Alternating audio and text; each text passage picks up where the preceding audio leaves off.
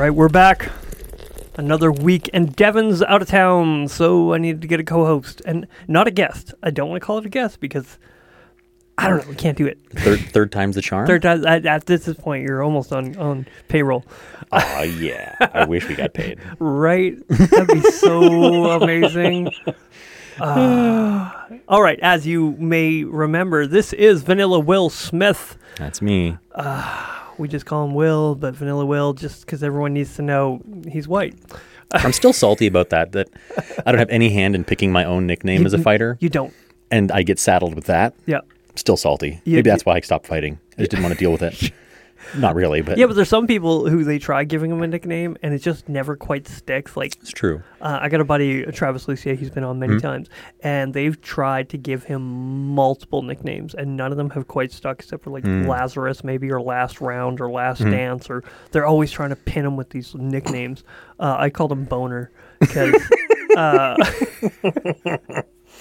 at one point, we were in a motorcycle club together, right? And he wanted Sons of Thunder. And the Greek or the Latin or whatever it was Boenerges. It's like a very, very great name, and it's like Boenerges, and I'm like, no, you don't get to pick your nickname. we're gonna castrate that one a little and call you Boner. And he got mad, and we're like, oh, watch out for Raging Boner. It's funny because like I really was self-conscious isn't the right word. Yeah, I was self-conscious of the name Vanilla Will because I was like, that is the least badass nickname I could possibly think of. And the funny part is, now that I'm older, I probably fit the nickname better because I'm a much less aggressive person than I was back then. Right? I've mellowed out so much. So I feel like it kind of a self-fulfilling prophecy in that way. Oh, isn't that exactly it? I got called the Grinch for a long time. Well, I didn't like it at first. They were like, oh, you're the Grinch. And I'm like, no, I'm not that. And then we're like, just kind of stuck. And I'm like, all right, fuck it, let's go. Yeah, I'm the Grinch. And I just became a salty motherfucker. You just lean into it. Who would be like, no, you've created this monster. I didn't want this. You said it. I'm going to be exactly what you said I would be. But I have grown in depth when it comes to understanding of why I dislike Christmas and kind of refilter myself of understanding what's going on, what's in my head, why do I get so angry, and it's more a commercialization.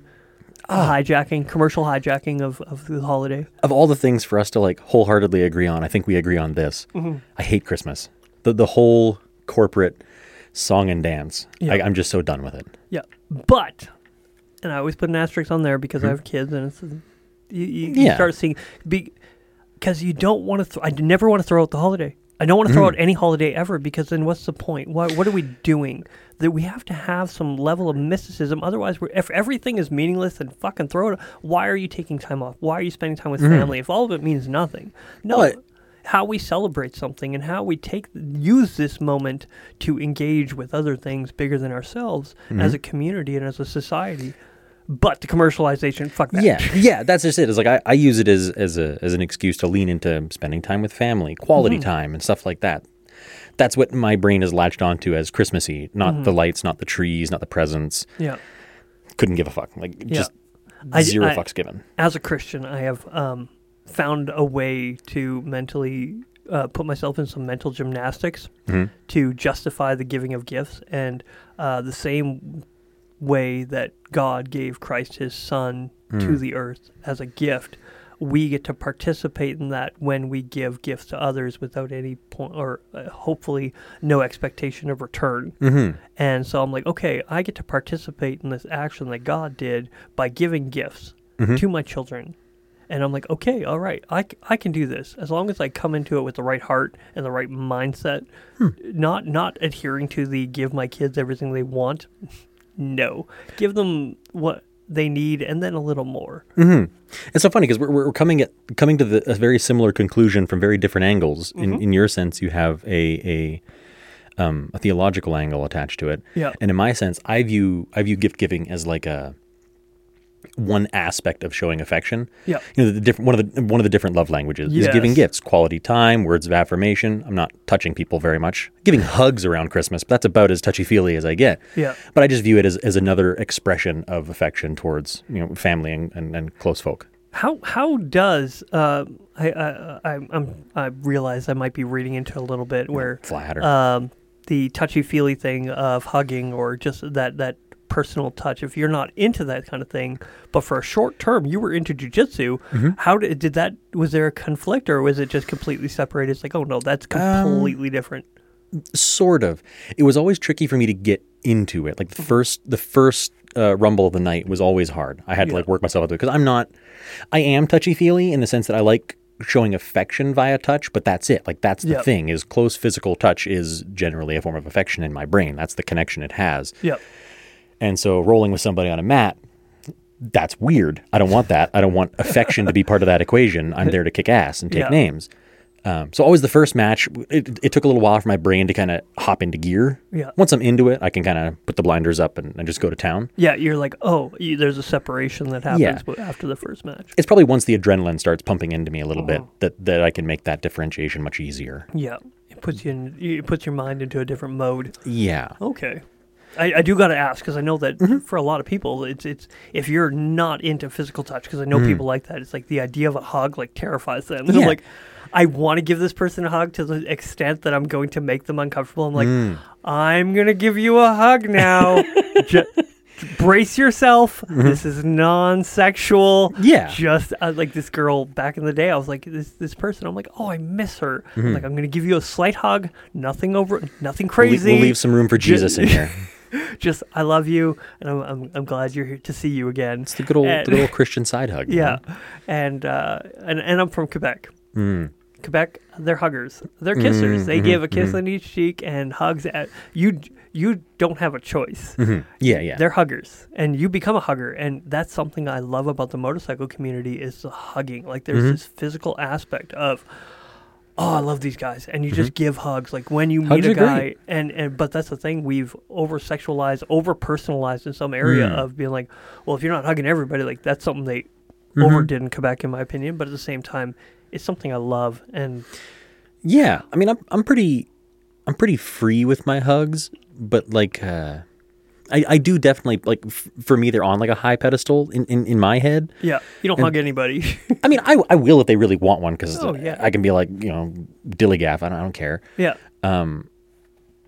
For those who don't know what that is Australian slang for "do I look like I give a fuck?" It's biker culture too. Oh, cool! They love it. They have tabs that say dilly gaff on perfect. I love dilly gaff. It's great.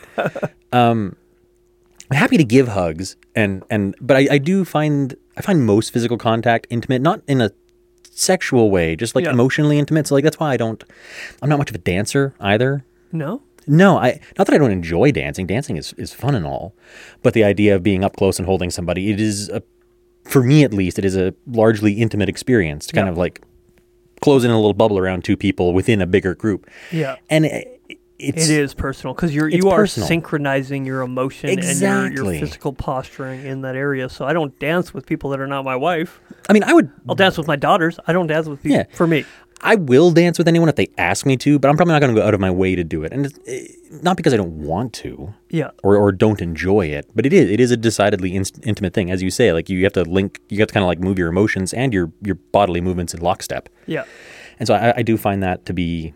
I mean, that's probably why so many people enjoy it. They can enjoy the intimacy of that without any, not baggage, that's not the right word, but it just has a lot of weight in my brain, and I don't put that on anyone else. That's just me and my brain. Yeah. Oh, I'm in the same boat. Maybe it comes from our Christian upbringing. I think that does play a certain level of probably influence on that, because I don't know, dancing seems so, for my family at least, you don't just do it. If you're going to do it, you're going to do it with somebody you care about, you love, or whatever. Yeah. Like my parents put it on such a pedestal that we just never did it because of, it's like, no, you just don't go to dances. And where the school systems and the modern secular culture has put it to the point of, you can dance with anybody, it's not a big deal. But for my family, it was a big deal. So choosing to dance meant, okay, and I'm a whore. I can two-step like a motherfucker. That's about as far as it goes. Yeah. Once upon a time, I could waltz a little bit. But I learned to foxtrot and a couple other ones way when I was a kid. But it's funny because like I think it was barn dances for me that ruined it. Really? It was barn dances and courting culture. Yeah. Well, because everybody in my age, when I was going to these dances, like a mid-teens to early 20s. Yeah. that was what you went to barn dances for as a young dude. Like you didn't go to barn dance. Like this is your opportunity to. Yeah, once in a blue moon, a guy would go just because he wants to cut a rug. Yeah.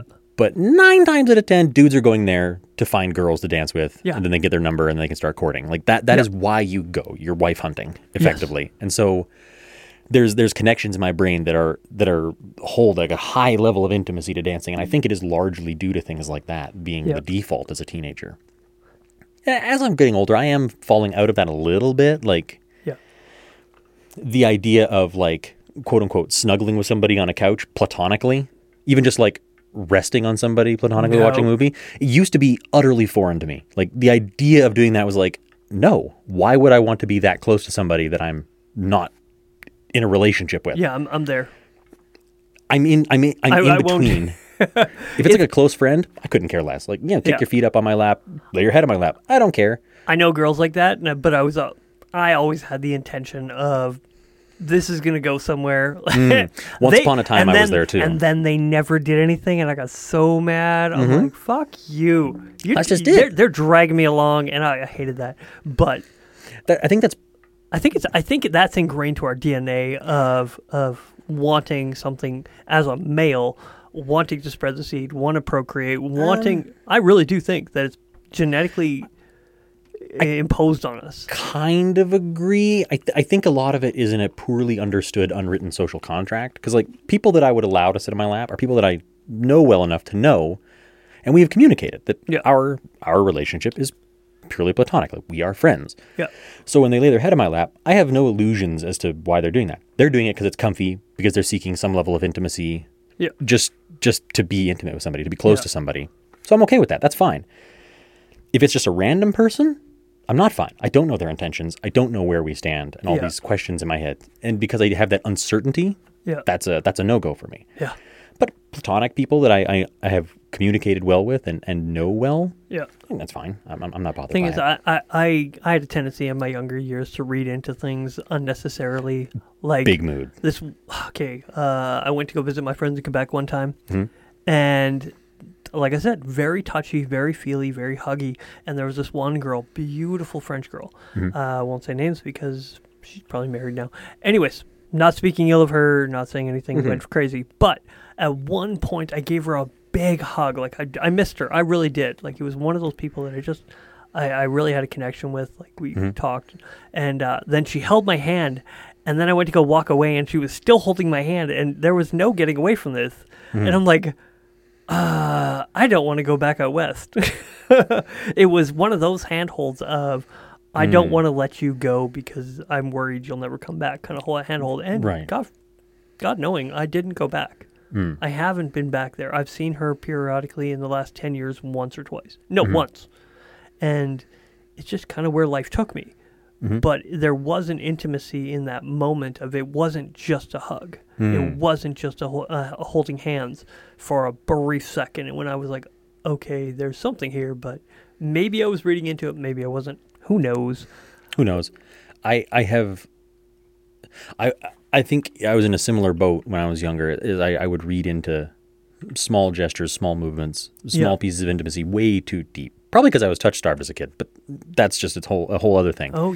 And so now I'm really adamant. Really? You were touch-starved, do you think? I mean, not like excessively so, but our family, and it's not because like my parents were like, don't touch us. No. Or the kids were like, don't. We just didn't. Like we just never really did. We were never overly huggy. We were never overly physically affectionate. Like I would not rest my lap in my. You didn't cuddle with your mother and father. Not that I can remember. The closest thing, and I do hold on to this memory very dearly. Is the closest thing is that when my dad and I we'd be in church. Excuse me. We both had a horrible habit of falling asleep. And so what we would do is we would take turns scratching each other's backs to stay awake. Oh, that was the kick. Is I would sit there and scratch my dad's back for 5 minutes, and then he'd scratch my back for 5 minutes. That sounds like a very intimate thing. Like it is. That's not a. It is, but that's like the only piece of substantial physical intimacy that I can recall easily. Like I obviously gave my dad hugs, my mom hugs, and siblings hugs, but not commonly. It was always as a hello or a goodbye, and that was basically it. Yeah, I know that one now as an adult. I'm like, okay. With that being said, I know that my relationship with my father is more. I have a higher understanding of him, and he has a better understanding of me. Probably more than I think he does. But yeah, I just think of my children now, and I enjoy the times that I get to sit with them on my lap and just have those cuddles. And it's great. And I know that maybe one day down the road they'll be like, "My dad never hugged me enough." I'm like, "Fuck you! I totally did." And if my dad hears this, he probably remembers times when I was, big and sitting on laps or whatever when I was like a toddler. But how we perceive things, right? I also just have no real clear memory beyond like age 5 or so. There could be a good chance that. It was so common that it is totally possible. You don't even remember it because it was such commonplace. We'll put that little asterisk in there, just in case. Just in case. But anyways, because of that, though, like I'm super adamant with not really as much platonic, but certainly with romantic relationships, super clearly defined boundaries of understanding when it comes to physical intimacy. Yeah, I have to have those in place, or I can't. I hate guessing. I won't guess when it comes to that sort of thing. Yeah, I hated that as a young adult, just trying to figure out where I stood in somebody's life. That was the single worst thing in my life. Like when my wife came back from Australia, we were in close contact. We were in a lot of chats, a lot of like conversations, and then she got back, and I just got hyper insecure of, is she still gonna like me when she gets here? Like, how much do I push? How much do I not? And I'm like, I became very insecure of my understanding of where I actually sat in her life. Was one thing, she's making contact before she gets here. It's another thing for when she actually gets here. And I didn't know where I stood. I thought I knew, and then I overanalyzed and destroyed myself. yeah, can relate. I feel like it's one of my favorite side effects, I guess is the right word or term, kind of side effects of the cultural shift we see around sex specifically, but intimacy and consent.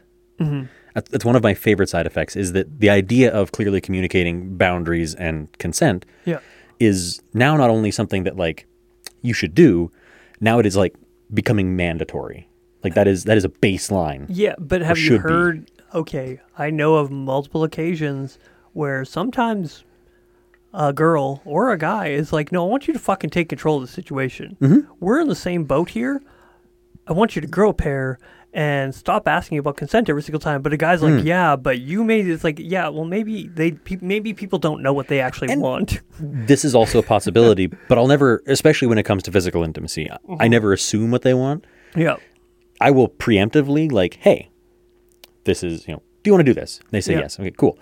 Do you want me to be more aggressive or take charge in this? And if they say yes, okay, cool. Now we've set up that. That is something that they want. Now I can explore that area now that I've got a guardrail up, essentially. Yeah. You got the plausible deniability of, it's a liability thing. It really is. Honestly, if we're going to put it into insurance claims, it's a liability thing of, you have given me license to take certain, we'll call it poetic liberties. Sure. Like where you have a certain level of freedom where until you say otherwise, I'm going to go as aggressive. I'm not saying to like slap her and punch her. That's unreasonable. Some people like that. Some people like no that. Shade.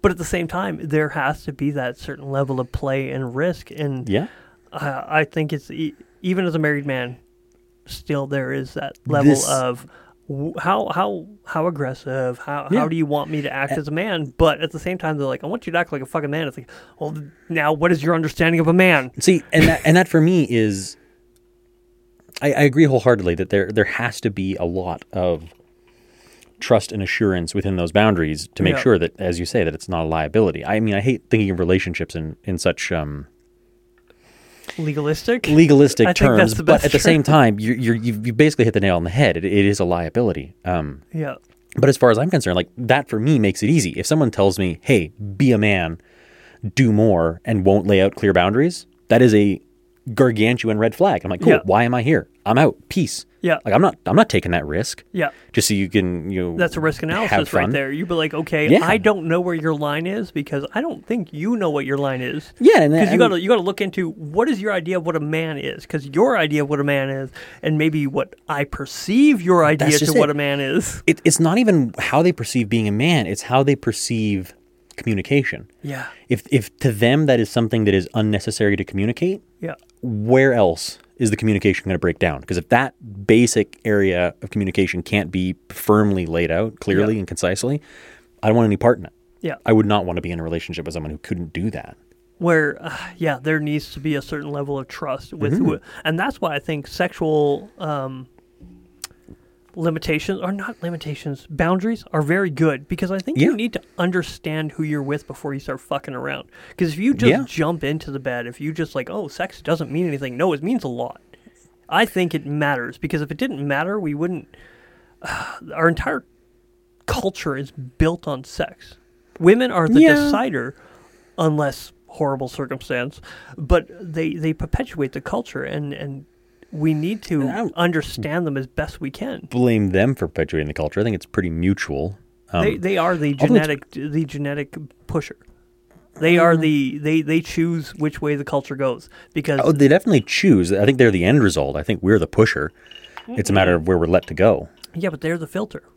Yeah, but they're not the pusher. We're the pusher. They're the filter. Yeah, we push, but they're the filter. Yeah, like that makes more sense. They decide, okay, this guy's an asshole. I'm not going to procreate with somebody like that. Again, putting into consideration the tragedy of rape and shit like that. Yes, obviously. Well, I don't think I need to say it, but I have to say it just in case people are like, you didn't say me. Clarifying it is good. Now nobody can make sure, or can assume that you don't think of that. Yeah. But at the same time, in a right and just culture, women perpetuate what they're looking for in a partner. I mean, to a certain extent, because then they have to know what they want too. And if they don't know what they want, well, it's weird, because like I have such a maelstrom of feeling about that. On one hand, I kind of agree that is the pervading state that we're in now. Yeah, is at the end of the day, they get to decide the direction that we're moving culturally in terms of sex. I don't think that's the way it should be, but probably not in the same way that you think. I think that maybe this is me just advocating guys be pickier, but yeah, no, I agree with that. I think that's important too. Well, picky just in the sense that they need to be better, not just pickier, better.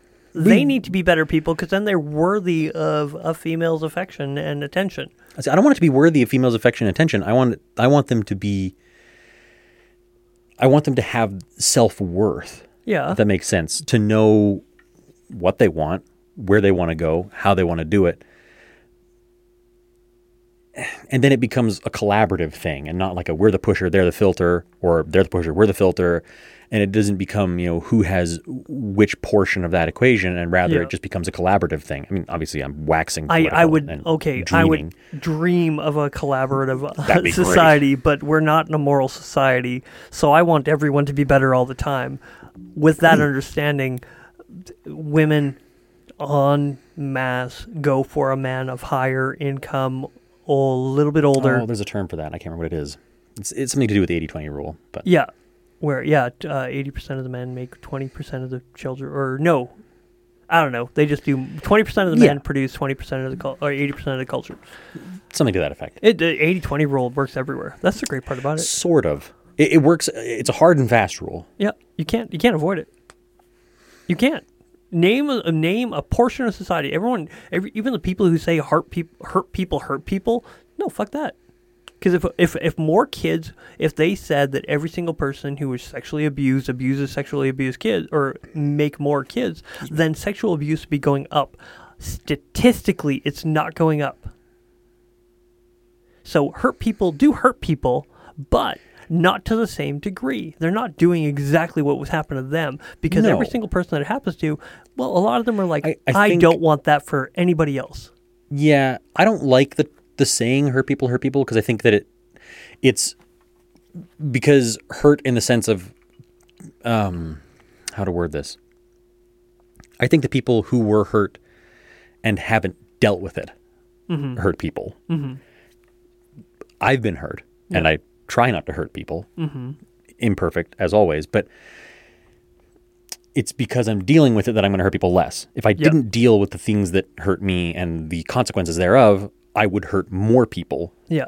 So hurt people is kind of a... I don't like it. When people say it, I'm like, I disagree. I don't think you actually thought about it, or you're actually a victim of substantial hurt. Everyone's hurt in some level. Yeah. I'm not going to say nobody, like, oh, that person's not hurt. No, they probably have been through stuff. I mean, comparing trauma is rarely healthy. Well, I don't know, the person who, escaped North Korea and then went to, what's that? Where did they go? They went to some American university, and they said they were more censored there than they were in North Korea. Like, they were like, yeah, it was horrible. I had a life experience. I said where I was coming from, and they're like, no, you don't understand. They were being told they don't understand things. I mean, Jordan Peterson interviewed her. I don't remember her name. Joe Rogan did as well. Yeah, I don't know the details of her story. I've heard it mentioned repeatedly. It's one of those things where I view her testimony as, I mean, it's testimony, it's personal testimony, which in like a hierarchy of evidence is not high. Well, but it's never zero. It's never zero. Absolutely true. Yeah. But if I have to choose between her testimony and, let's say, a group of people whose job it is to compare levels of censorship between countries, or in these instances, I'm going to go with the group of people who do it for a living as opposed to her testimony. I don't trust people. I mean, I trust personal testimony over, like, I know guys who have been to Romania who were like, oh, Canada's out of, like, he lived in Romania. No, sorry, I misspoke. From Romania, communist Romania, who were like, that was a shithole country, and I came to Canada for a better place. And Trudeau is doing things that very much look exactly what was happening in Romania. I mean, at a surface level, sure. The reason and the rationale behind it are different, but that's getting into a deep rabbit hole on communism, which is something else I have bones to pick with. People sling the word communism and Marxism around really ad nauseum. Yeah, it's a great word. I like it. I mean, it's a cool word. People rarely use it correctly, I think. Yeah, well, I disagree. It's overused. I disagree. It does get overused. I agree with that. Well, simultaneously, there are people like, that's not real Marxism. It's like, well, who said it? Well, Marx did. And they'll discredit Marx by saying that's not real Marxism. And it's like, no, that's the guy who wrote the fucking book on it. I think it's the other way around, is they're discrediting what people think is Marxism because it's not Oh, no, they discredit Marxism. Themselves. But I've heard people on different podcasts be like, well, that's not real communism. It's like, it's the fucking guy who wrote the book on it. Yeah. He wrote a book on Marxist communism. I say modern communism in big quotation marks. What you see a lot of on social media is quite different from Marxist communism. Yeah. I don't believe in, I am so anti-communist because most people who actually believe in communism are college educated. Who are the people who rise up in Marxist communism?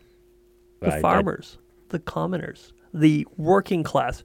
People who went to college that are higher educated are not among that. They don't know a hard day's work if it bit them in the ass.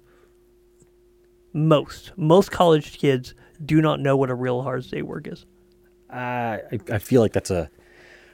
It might be a broad... I'm going to push back. Yeah, it's painting with a very broad brush. I mean, not hard work in the same sense that I do hard work as like a blue-collar guy, where I go in and I punch my metaphorical card for 9 hours a day. They're doing that. No. But almost every student I've known, maybe I'm obviously, like, there's going to be some bias because I'm mostly friends with people who happen to have been really good students. Yeah. In terms of like hours put in, they put me to shame. Yeah. They do oil field level hours. Yeah. On the regular. I'm about to be doing that shit. Yeah, and forward to it. Oh, so I gotta do that really quick. Hey, people who saw my reel about the beard on Instagram and stuff, yeah, I'm getting a new job. That's all it is. I had to shave to get back in the oil field. I disagree with that fucking rule. You shouldn't need to shave. Masks are now positive air. They are constantly feeding you air. Yes, you'll get less air time out of it, but you can have a beard and still be under gas. If you know you're going to be under gas, fucking shave. Yeah. But if it's an emergency, you're not under air for that long. So I disagree with that. I think it's stupid and socialist bullshit. Not a fan. I want my beard back. I'm cold. I'm so fucking cold. I did it in the winter. I shaved mine last time in the winter. That Terrible sounds idea. Horrible. Terrible idea. It's awful. I did mine in the summer and I was freezing. I'm going to sit here and stroke my beard then. It's a little bit more now.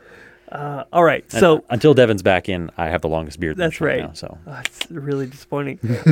So you were saying that a lot of these countries do not actually practice Marxism and socialism as the way that. In the sense, as far as I know, in the sense that Marx laid out communism, there is no country that has practiced it as Nobody that has. yet. No and I don't think that country is necessarily. successful, and no country will be. Well, the thing is, it's as he put it in his terms, as my understanding goes. Like, I'm not super well educated with this. We're kind of all over the place tonight, but this is fun. I don't think it would ever work the way he laid it out. I would agree with that. I think that like any good political system, locking yourself into only one label and one way of doing things is bad, because I don't think socialism is necessarily a perfect system. No. Nor do I think communism is a perfect system. Nor do I think capitalism is a perfect system. But of the systems, of the three, which one do you want to live in? Ooh, that's a hard question. See, I am under the firm I'm a capitalist at the core. If I had to pick a system, it would be a socialist republic. So a la most Scandinavian countries. Yeah, but they're still capitalist.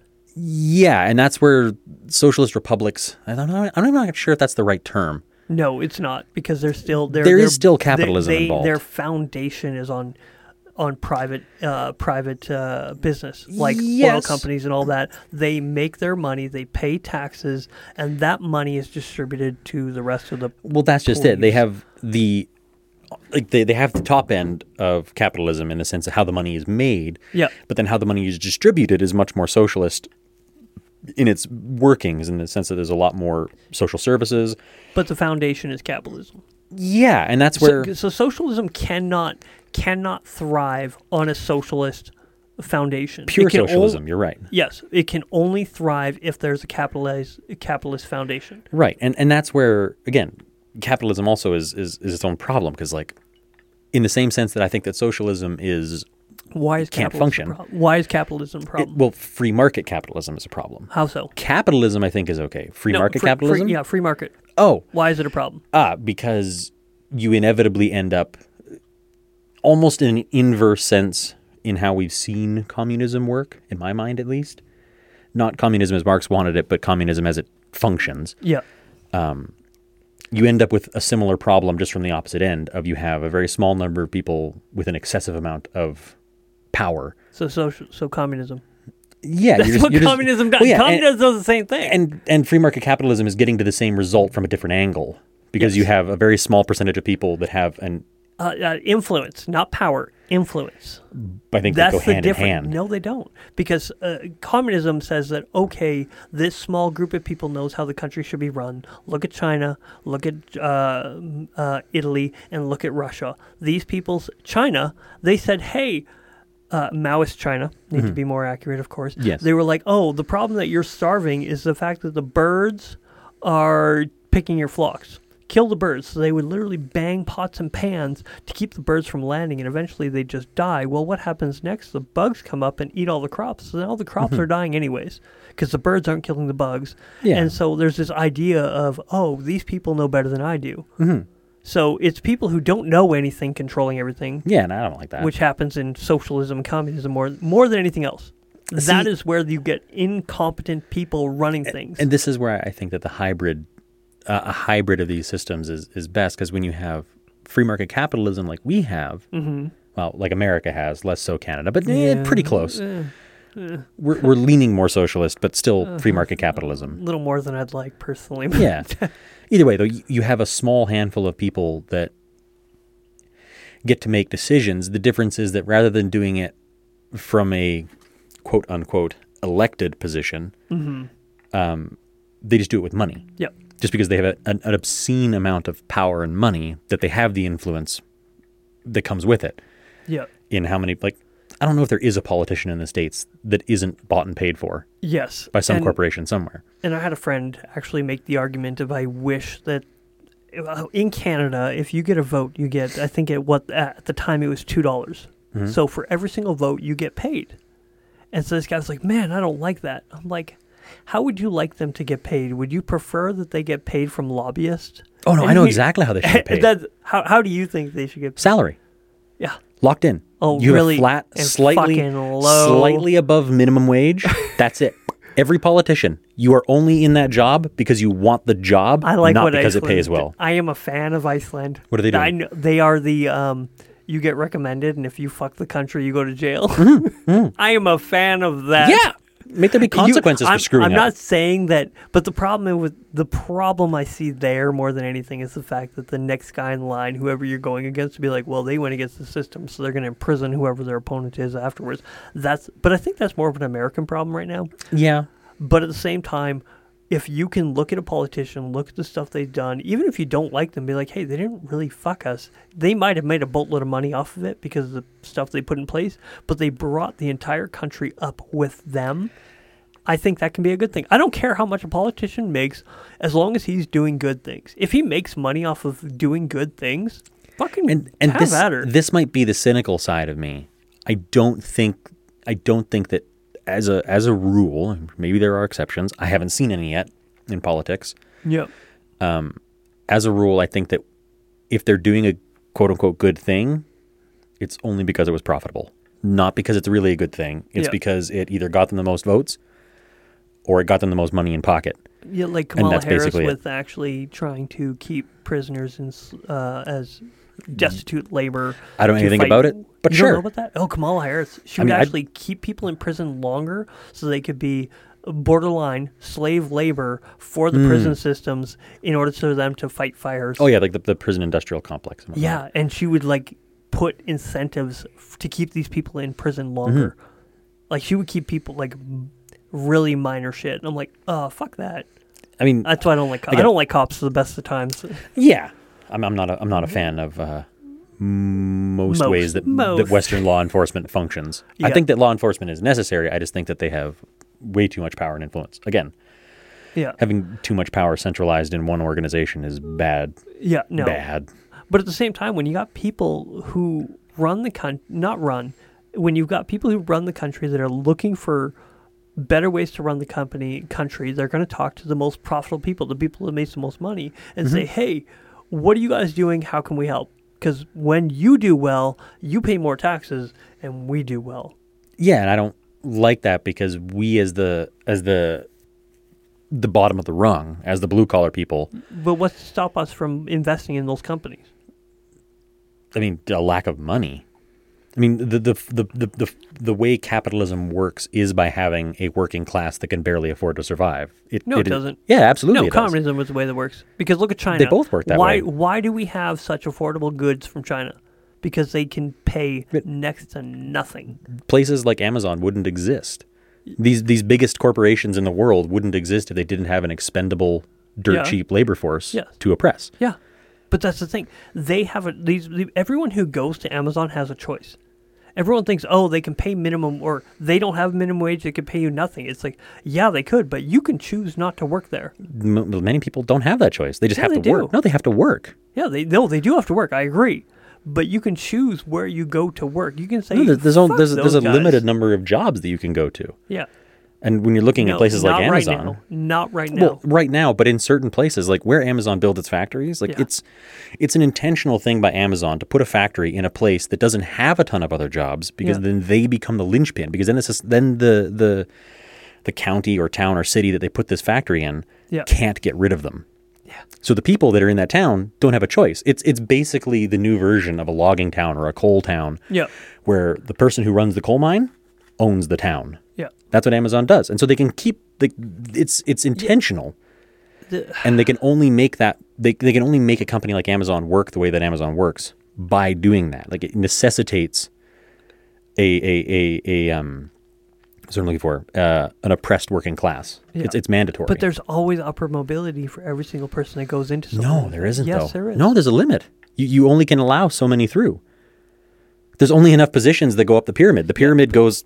It's like a pyramid. Yeah, but if there's a filtering process. The people that are working their way up, they're never going to be at the top. They're never going to displace the head, the owner, the CEOs. They're never going to displace them. And if you're not going to displace them, it's like, well, I've worked my way up here, but now I have parallel opportunities other places. So there's always upward mobility. You're never going to be at the bottom rung. You never stay at the bottom. And if you are, you're not trying. But no, there's only so many places. If the places above the bottom are full, there is no upper mobility. But that's the thing. There is so much work out there right now. I Here know in there might America. be. No, not just here. In America, they have the largest unemployment that they've ever had. Mm-hmm. And they're like, oh, we have more job creation. It's like, yeah, because you fucking shut everything down and you incentivize people to not go back to work. We don't have that. Yeah, because people are finally starting to realize that going to work for these corporations is garbo. Oh, yeah, it's garbage. I'm not saying it's not garbage. I'm saying that you can choose now, and people, but the government shouldn't be displacing your workforce. See, I think that the fixing it has to come from the other direction. So this is my hypothesis. Which direction are you talking? From the top down, not in the sense that the top is going to fix it. I don't think they're going to. I think they're going to have to be made to fix it. No, they have no incentive. Yeah, and I don't think that they should be given a choice. No, I don't. I think they should have a choice. They should have to. They've made the choice. They have made the choice to oppress a workforce. I don't think they get a choice. Yeah, and let them fail. I already see how this is going to segue into what we were going to talk about originally. Yeah. But anyways, this is my idea. Now, mind you, this is me, not an economist. Yeah. This is me purely looking at the situation from the bottom upwards. Yeah. And hypothesizing a fix. I think that we should treat it somewhat loosely, similarly to how many major sporting organizations have started to treat teams with a salary cap. So let's say you have an Amazon that makes umpteen $1 billion a year. Yeah. The people at the top of the pyramid are capped. You can only make, say, $4 kajillion a year, but people at the top are going to be like, we don't want to give this money. We're not going to give the money away. I don't want the government. I don't want the government to be skimming the top 3 bajillion money off the top. Yeah. What I want them to do is make that the incentive to the people at the top to disseminate the money downwards. You see, I agree and disagree. I mostly disagree with your premise. Which premise? Your starting point of, let's say NHL for the salary cap. Mm-hmm. That's the assumption. That's under the assumption that all these conglomerations are one in unison, which is terrifying, and two, they have a choice. I believe in freedom. I believe in your choice to pay your people as much as you can. With the NHL, I understand them doing it because otherwise New York and Toronto would win every single year. Yeah. Because they'd be like, hey, we make the most money. Yeah, Toronto that's what Detroit was doing. New York, fucking monsters. Yeah. Because they're sold out and nobody gives a fuck and they're still selling out. Toronto, same thing. You know, Toronto has sold out tickets for every single, like their season tickets are all sold out every single year. They're a shit team and I cheer for them. And knowing that, I'm like, there needs to be a salary cap for New York. I'm just like, I think the salary cap should apply to everyone equally. But that's again under the premise of under a social of a one world government of we tell you how much you can pay your people. See, I don't want to tell them how much they can pay their people, but I do want them to have an upper limit on how much they themselves can have and make. No, I agree with that. I agree. But I also think that there's a danger to that because they can make as much money as they want, and the more money that they're capped, quote unquote, at, that means they can only pay these people. They're still fucking making that money. They're making more money. They actually make more money because of the cap than they would without it. The owners make more money off the cap than the players do. I don't see that. How so? Yeah. In the case of in sports, yes. No, but even in society, if you're like, the product is still getting made, it's still being sold, but now we're limiting how much we can pay each person. Well, no. See, who takes home the rest? The fucking owner. Only the top handful of people are going to have their pay limited. Everyone else down the line is going to get paid more. They're going to have more disposable income. Who's going to force that? Because they're going to go offshore. You'd have to do it. Then they're going to do offshore. They're going to find somebody else to do it. They're going to find. This is why it's a very big problem. That is why it's a big problem. Yeah. And this is why it would have to be a. And then why disincentivize people in other countries that aren't going to play to your rules? They're not going to play. They're always going to be. They're going to build. They're going to make another country. I'm not surprised if you enforce these rules somewhere. Some magical country out there is going to be like, oh look, there's a new country that's been invaded by millionaires, and they're not going to apply to your rules, and they're going to allow themselves these loopholes because they're smart. Millionaires are smart. This is where I want. This is where not free market capitalism, but a free market is good in the sense that it allows people to purchase where they need to purchase from. And this, I think, is at least partially, if not largely, a byproduct of the wealth gap. Excuse me. Is people near the bottom are limited in what they can buy and where they can buy it. Mm-hmm. Like people at the bottom, you and I probably don't want to spend money at Walmart, but generally speaking, Walmart has cheaper groceries. I don't want to spend money at Walmart for a moralistic reason. Yeah. Fuck Walmart. Any major chain. I would way rather go spend money at a local grocer or a farmer's market or something like that. But it costs 50% more to buy my groceries most of the time from places like that. If I had more expendable income, I would go buy local. Mm-hmm. Way more than I do. Like, so much more. I would go to local restaurants instead of fast food chains. Yeah. Way more. And so the incentive for companies to have offshore making of crappy cheap goods would go down because we're not going to buy as much of it. Yeah. And so I feel like by empowering the working class, and this is where we get into some communist light stuff, by empowering the working class to have more purchasing power and allow us to dictate more of the market, because as it stands, you or I or any reasonable number of people deciding, we're not going to buy from Amazon, Amazon doesn't care. Even if 1% of their purchasing power, which is a lot of people, or their customer base. If Fort St. John stopped buying, they wouldn't fucking notice. They wouldn't notice. But if the wealth is more evenly spread out amongst the populace, people like us will have more voice. We have more money to have more voice with. Yeah.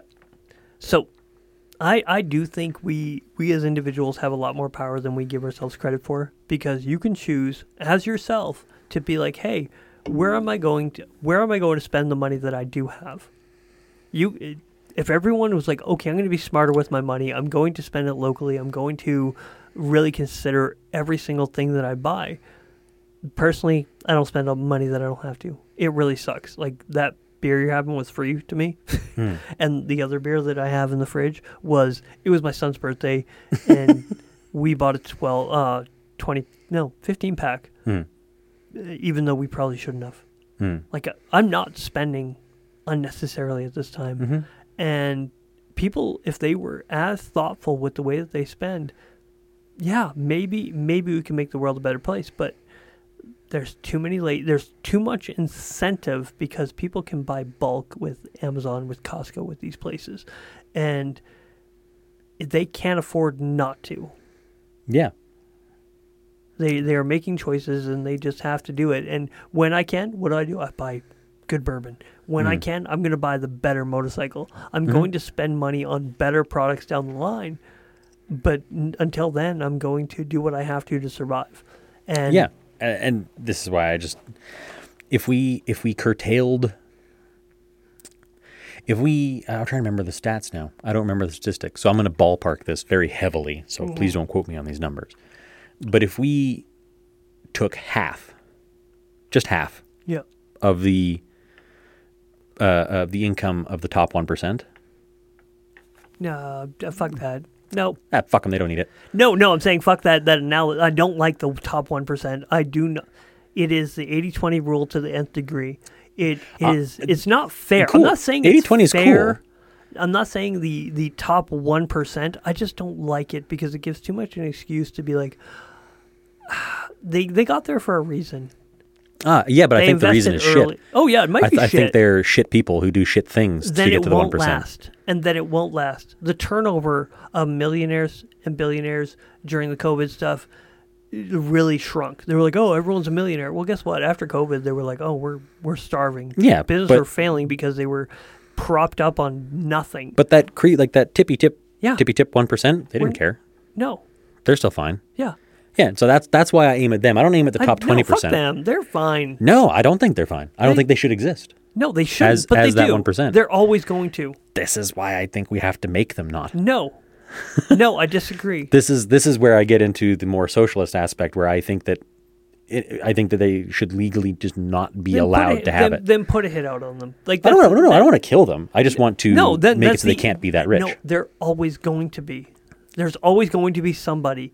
The Rothschilds, the Bilderbergs and all that stuff. They're always going to exist. If not them, somebody else. See, and I think that they exist because we let them. No. They exist because they started early. I don't care when they started. I mean, I look back at Teddy Roosevelt with railways and oil companies. Mm-hmm. The government had, because there were a small group of people that controlled basically the country, and so the government stepped in and just forcibly broke them into pieces. Yep. Let them all compete against each other. Yeah, but they improved it. More or less fought against each other. Yeah. Did they actually? No, it was most of them did. Not all. They created shell companies more than anything else. Thing.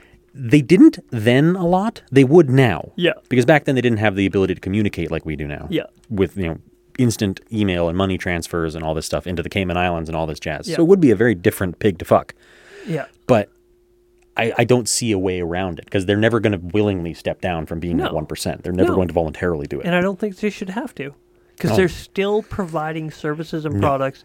Yes, I don't think are. they are. They're not equivalent. Great example is Schlumberger. Did you know their oil and gas division is one of their smallest divisions? They're a company out of France. Mm-hmm. They are fucking huge. Oh, yeah. And their oil and gas, which is huge, is one of their smallest divisions. Mm-hmm. Why should they? They are providing a service. They are providing a product. They can still provide it. Why? But why should we cap what they make? Because nobody needs to have that much money. Of course not. Nobody. You don't need freedom. I think that freedom could be argued to be a human right. I don't think. But who's to determine what you need? What if a rich person determined that you don't need freedom? Well, all of a sudden it's like, well, I guess I don't. We can debate that. Yeah, but we can. I'm debating. But that can be discussed. I'm debating on their behalf of there is always going to be a 1%, always and forever. And do they need it? No, of course not. I don't need a firearm. I don't need a boat. I don't need a motorcycle. No. I don't want my motorcycle taken away because I don't fucking need it. Well, I kind of need the transportation, but I don't need. This is true. You're absolutely true. But the amount that you don't need, if I weigh that you don't need a motorcycle. Having a motorcycle, sure, it's a luxury, minus the getting to work part. Yeah. And I think that people should be allowed to have those things. I'm not saying people can't have things they don't need, but I'm saying that the amount of influence and power that a person who has money that numbers in the billions has is so astronomically out of whack. Like that scale doesn't even exist as a scale anymore. Yeah, but that's just assuming that they're creating a pool of money to swim in. Oh, no, they're not. They're not. McDuck. No, they're investing it into other things. Some of them are. No, they have to. What are they going to do with it? Hide it in the Cayman Islands. Why? Because they have it. I mean, I'm not saying that all of Jeff Bezos' money is hiding in the Cayman Islands. The best way to make money is to make money work. So they're putting that money into other things. I'm not saying it's not sitting in a pool. See, it's doing something. I don't want that few people in the same sense that I don't want one dictator or one king or one person. You don't want the ESG kind of bull. The thing is, I don't want these. What are they fucking called? The economists? No, World Economic Forum. I don't want them deciding anything at all. Agreed. I don't want the World Economic Society group people. Fuck those people. I don't want them doing that, but they make nothing. But it's not sitting there. These people are actually, these 1% are doing something with their money because if it's not growing, it's sitting, and sitting is not growing. They're smart with their money, so they're investing it and they're putting it into other things. I don't 100% buy the smart with the money thing. I mean, seeing Elon Musk and Zuckerberg recently, living proof that just because you have billions doesn't mean you're good with money. Are you looking forward to that cage fight? Oh, Who's your money on? I'm going to pirate the shit out of that fight. Well, my money's on Zuckerberg, hands down. Hands down. I'm built like Mark Zuckerberg, so I'm half cheering for him. Who do I want to win? I want Mark Zuckerberg to win. Yep. He's a South African. He's a minority. And wait, Zuckerberg or Musk? No, sorry, Musk. I want the South African. I want the minority to win. I just want to see Musk's face get punched in repeatedly. I like Musk. I think he's a fan. Pardon my expletive. You say things. I think Musk is a cunt. Like, you could think really. He's a cunt. Fuck it. Like, who cares? Actually, you know what? I take that back. Again, I think I do this every time I'm on. I take back calling him a cunt. He lacks the depth or the warmth. Yeah. I think that he is the poster child for a useless. Do you know how many messages I got about the first time you said that? Did you really? Oh, yeah. They were like, that was fucking hilarious. Good. It's my calling card now, I guess. I think that he is I like him. One of the most useless billionaires on the planet. I disagree. He's willing to he's willing to lose money so that other people has freedom. No, he didn't give them freedom though. He didn't give them shit. Who is being censored by him? He said Trump. So many people are being censored on Twitter. It hasn't changed. All that changed is who's being censored, but the censorship is still there. He himself literally goes out of his way to ban people that annoy him. Like, it is not a haven of free speech. Bullshit. With that being said, I'm not on Twitter. I think it's a complete waste of time. I do not go on. I treat Twitter like a sideshow, but no, free speech on social media is long gone. It is kaput. No. I disagree. I could go on there and say some heinous shit. And you might get away with it, but only because you just got lucky. No, I can get away with it on both sides. I could say the trans women are women, and I could also say fuck faggots. I could say both of those at the simultaneously. You can put those into YouTube, and you could get banned equally on either one just because you have the word trans in the title. Yeah. The algorithm doesn't give a shit. Yeah. Twitter, the only difference is now they have less power to moderate because they have less employees making the moderation happen. Good. Well, it just means that the site's falling apart. They were completely overstaffed to start with. I mean, they were unprofitable for sure, but they had to have the staff. They were already losing money. Everyone's like, "Oh, they're losing money because of Musk." No, they were already absolutely. They were already hemorrhaging funds. They were making nothing. Musk is just aiding in the tailspin. Oh yeah, but at least they're not banning people for jokes. See, I mean, yeah, sure, they're not banning people for jokes. They're banning people for criticizing their glorious leader instead. But it's still, I think it's a cheap facsimile of free speech. I think it's the closest thing we have. I think the closest is probably something like Telegram. I'm not even, because they just don't police it. It's another social media site that is basically unmoderated, or it's like comparing Twitch and what's the new one, Kick. Kick is the new streaming site. And the long and short of it is that they just generally don't really moderate. Good. I think that's bad. I think that's great. No. Just let people talk. No. Bad. No. If I was going to say horrible, heinous shit, wouldn't you rather me say it so you could be like, "Hey, fuck that guy"? See, it's not the saying of the horrible, heinous shit that I have a problem with, because the most viewed content on a platform like Kick is gambling. Not gambling to you and me. It's gambling for kids. It's gambling with video games. It is gamifying gambling and selling it to kids. Huh. It got booted off of Twitch because it became a multi-million-dollar business, and the company that made Kick does that. Huh. So the prime content on Kick is gambling marketed towards children. Really? Free speech is a byproduct of that. It is the poster child they put on it to make it look palatable is like, it's free speech. We want to open up the marketplace so that we can exploit children. That is the function. Yeah, that's China's job. Fuck you, Kick. Exactly. China's doing that. How dare you? And see, that's the metric that I care about with something like Twitter. Is like, yeah, sure, they're censoring less. The trade-off being that the amount of juvenile adult content has skyrocketed. Because they don't have the staff to moderate it. They didn't have the staff to moderate it before because it was already massively problematic, and now it's just overboard. Yeah. This world, we live in a shit world. I really gotta say. Oh yeah. Don't even get me started on how most media, like most online companies, whether it's Facebook, whether it's Instagram, whether it's Twitch, their primary function is to fuck with the brain chemistry of children. Not children, just anybody. It's not just kids. Not just kids. The trick is they use the exact same rule, well, not exact same rule book, but the same basic rule book as cigarette companies. Yeah. Get them while they're young. Yeah. There's a reason that cigarette companies, every generation, come out with a new gimmick. Yeah. 20 years ago, menthols. Now, vapes. Get them while they're young, and they'll be hooked for life. Yeah. Get kids on gambling while they're young, they'll be hooked for life. Yeah. Get them on social media while they're young, they'll be hooked for life. Yeah. That is baked into the whole concept. Well, it's this is why. It's a neurological market, is what it is. This is why getting your attention. This is why I hate people like, well, not hate. Hate is a very strong word. I don't hate them personally. I hate what they've done. Yeah.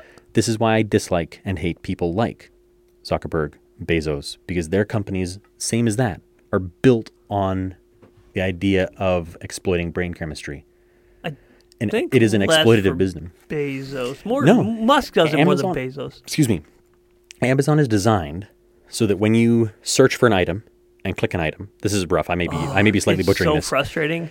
I'll click on one item and it's like, we're going to show you 1 million of these. And I'm like, fuck, I'm just curious. The whole purpose of it is to funnel you into buying something faster. Yeah. And it will intentionally try to obfuscate buying it at the best price to get you to buy it faster at a higher price and to incentivize you to buy it from an Amazon affiliate company as opposed to the company that you're originally searching for. So let's say I'm searching for a widget. And I search for the widget, knowing in my head is like, oh, hey, this company makes a widget. I heard they sell on Amazon. So I Google the widget in Amazon. Yeah. Amazon's going to bring up all these products. Now, if that company is paying Granddaddy Bezos an appropriate fee, they might show up at the top of the search function. But if they don't want to pay Granddaddy Bezos the fee, Granddaddy Bezos hires another company to make a virtually identical product and put it at the top of the search bar, and make it so that the buy now button is easily accessible for you to buy that one first. He makes sure that he ships it faster, makes it cheaper. Doesn't matter if the product's as good. He doesn't care. Yeah. He sold the product and he's screwing them. They're going to go out of business. So they might have the best product, the hardest working people. They might have the greatest product ever made, but Bezos is going to bastardize it and sell it under his own name. So it doesn't matter how good of an entrepreneur that company may be made by. Bezos will crush them. Yeah, but simultaneously, that puts all the onus on Bezos. It's saying it is Bezos' fault, not your fault for fucking clicking on it, not your brain's fault. No, there needs to be personal accountability. You need to have a little not you, but this is it. People need to have self-control. Yeah, but we do. We do now. No, we do, because we have the entire world of information at our fingertips at all times. We don't have time to do this. No, you say you don't have time. No. People waste time. Oh, absolutely people waste time. But wasting time is a part of being human. You have to waste some time or your brain will literally fry itself. Yes, but you're not working 16 hours a day. We're not in Africa. We're not in China. We're not working 16-hour shifts before the age of 12. We are in North America, where we're hyper-privileged and we take no accountability for our own actions. We have the opportunity as North Americans, as people, to work maximum 12-hour days. And when we do shop, we can be picky, but we choose not to because we're fucking tired. But we're letting people legally obfuscate in ways that the majority of the public, you and me, we're clued in now. Yeah. When we're shopping on Amazon, we know what to look for. Yeah. That and I'm poor. Well, that and the majority of the population over the age of 30 doesn't know this. Yeah. They don't even know that you can do that. They don't even know to look for it. So it's not even like... So you think there's a brain... I hate the word brainwashing, but I don't know another word, where they're actually programming. There is a mental programming of, we're going to push these products, and hey, look, they're in your feed. I wouldn't go so far as a brain programming. There's definitely a programming of the content that we consume. They are choosing the order in which things will show up for us with an algorithm. How much are you pulling off Facebook or pulling off social media? Pulling away, I mean. Quite a bit in most senses. On a personal level, a lot. I fucking hate it. I basically use Instagram for memes. And they're gold. Yeah, I don't Have post. you been on Reddit? Oh, I love it. Fuck it, Reddit memes are gold. Yeah, I don't talk to people on Reddit. I don't post to Reddit. Me neither. I don't do any of that. I find memes. I post or pictures of boobs. That's basically it. Yeah, that's what I use it for. You ever look at Angry Cops? Mm-hmm. I have posted Angry Cops. I'm like, I'm a fan. It's I feel like that's what these things were made for, is sharing a shared experience with people. But there are companies whose entire purpose is to, as effectively as possible, coerce us into a certain channel and to obfuscate every other option. And there's no guidelines in place for them to not do that. Yeah, that's fine. I think that's fine. See, I don't, in the same sense that I think that we have to have health restrictions on things like Juuls. Because kids don't fucking know any better. Oh, the vape shit. Vapes. Sorry. There's a reason those guidelines are supposed to exist, because the people that they're being marketed to don't know that it's being obfuscated. It's only now, 10 years after the fact, that the general populace is catching on that all this stuff has happened and that it is being obfuscated. Yeah. It all happened without our knowledge. We can't look for something that we don't know exists. You see, I disagree to a certain extent, because I think... For a society that puts such a high value on education and knowledge, as parents and as people, we defer to the government, we defer to other people, and we take no responsibility for our own actions or our children's discussions. Where I can, and I do warn my kids constantly about products trying to rob them of their money and attention. And absolutely. So we need to raise our kids and educate other people and say, hey, you are being mentally manipulated into having this train of thought. You need to constantly be fighting it. Whenever somebody says something, you need to think, what are they trying to make me buy? What are they trying to get me towards? What are they pushing me to, and why? But instead, we're being like, oh, they're pushing it. How dare they? It's like, no, you have a choice. You do have free will. Well, this is the thing. I think that's I think that's fantastic that you do that. Mm-hmm. That is the gold standard I would love to see set when it comes to educating children about modern marketplace. That is a secular standard. That's not a Christian standard. That's a secular standard of raise your kids intentionally. The problem is, if you're a parent who doesn't know, or if you are a child who doesn't have parents who care enough to do that. Mm-hmm. There's a huge subset of the population that is just simply not going to get this education. Mm-hmm.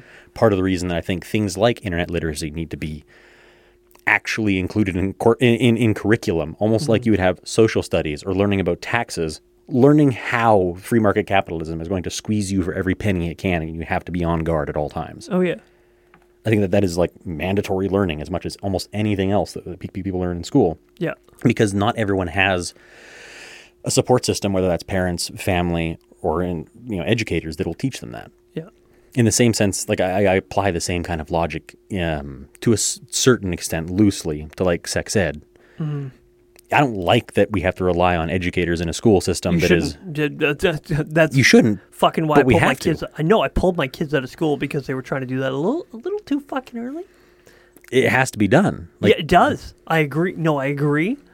But the way that they were doing it, how early, my son can barely get a boner, and they're trying to teach him about this shit. I'm like, how about you calm your tits and let me be the parent? It's like, no, but you're not going to. It's like, no, I am going to do it. And you're not, there's no opting out of that before it's too late because they've already got their hooks in. And I'm like, fuck that noise. I'm taking my kids out of the system because fuck you guys. You don't have my best interest in mind. They have to cater that education to not the lowest common denominator, earliest common denominator. It's a liability thing. It goes right back to liability, and it's legalistic language. And I don't trust them to do it in earnest because it's the same thing with the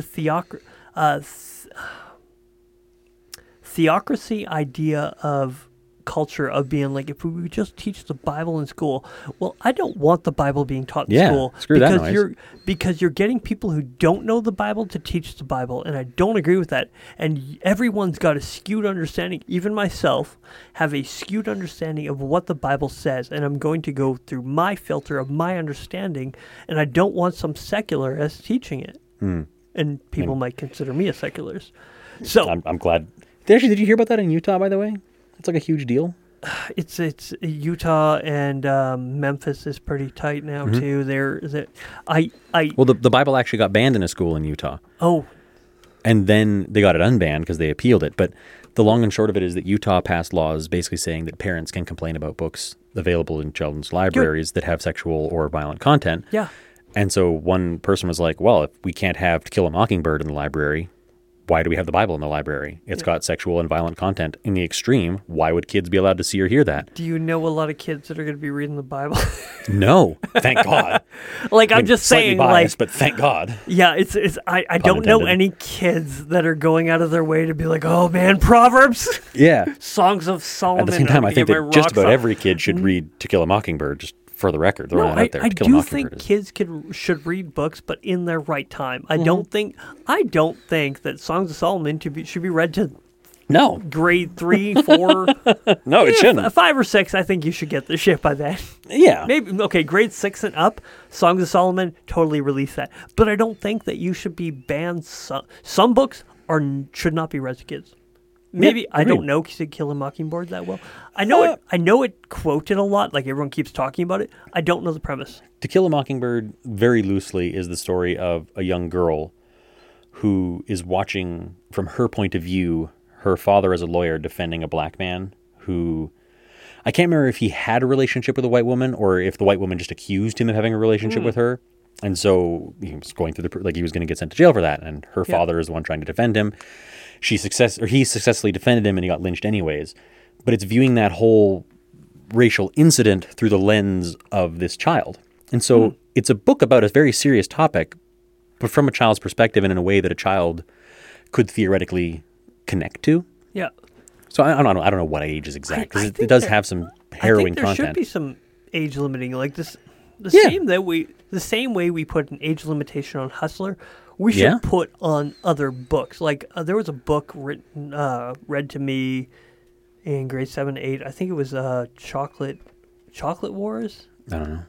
It was pretty heinous. And there was other books that we read in high school that I'm like, oh, it's interesting. Mm-hmm. Well, simultaneously, should it be read to me in grade 4 or 5? No.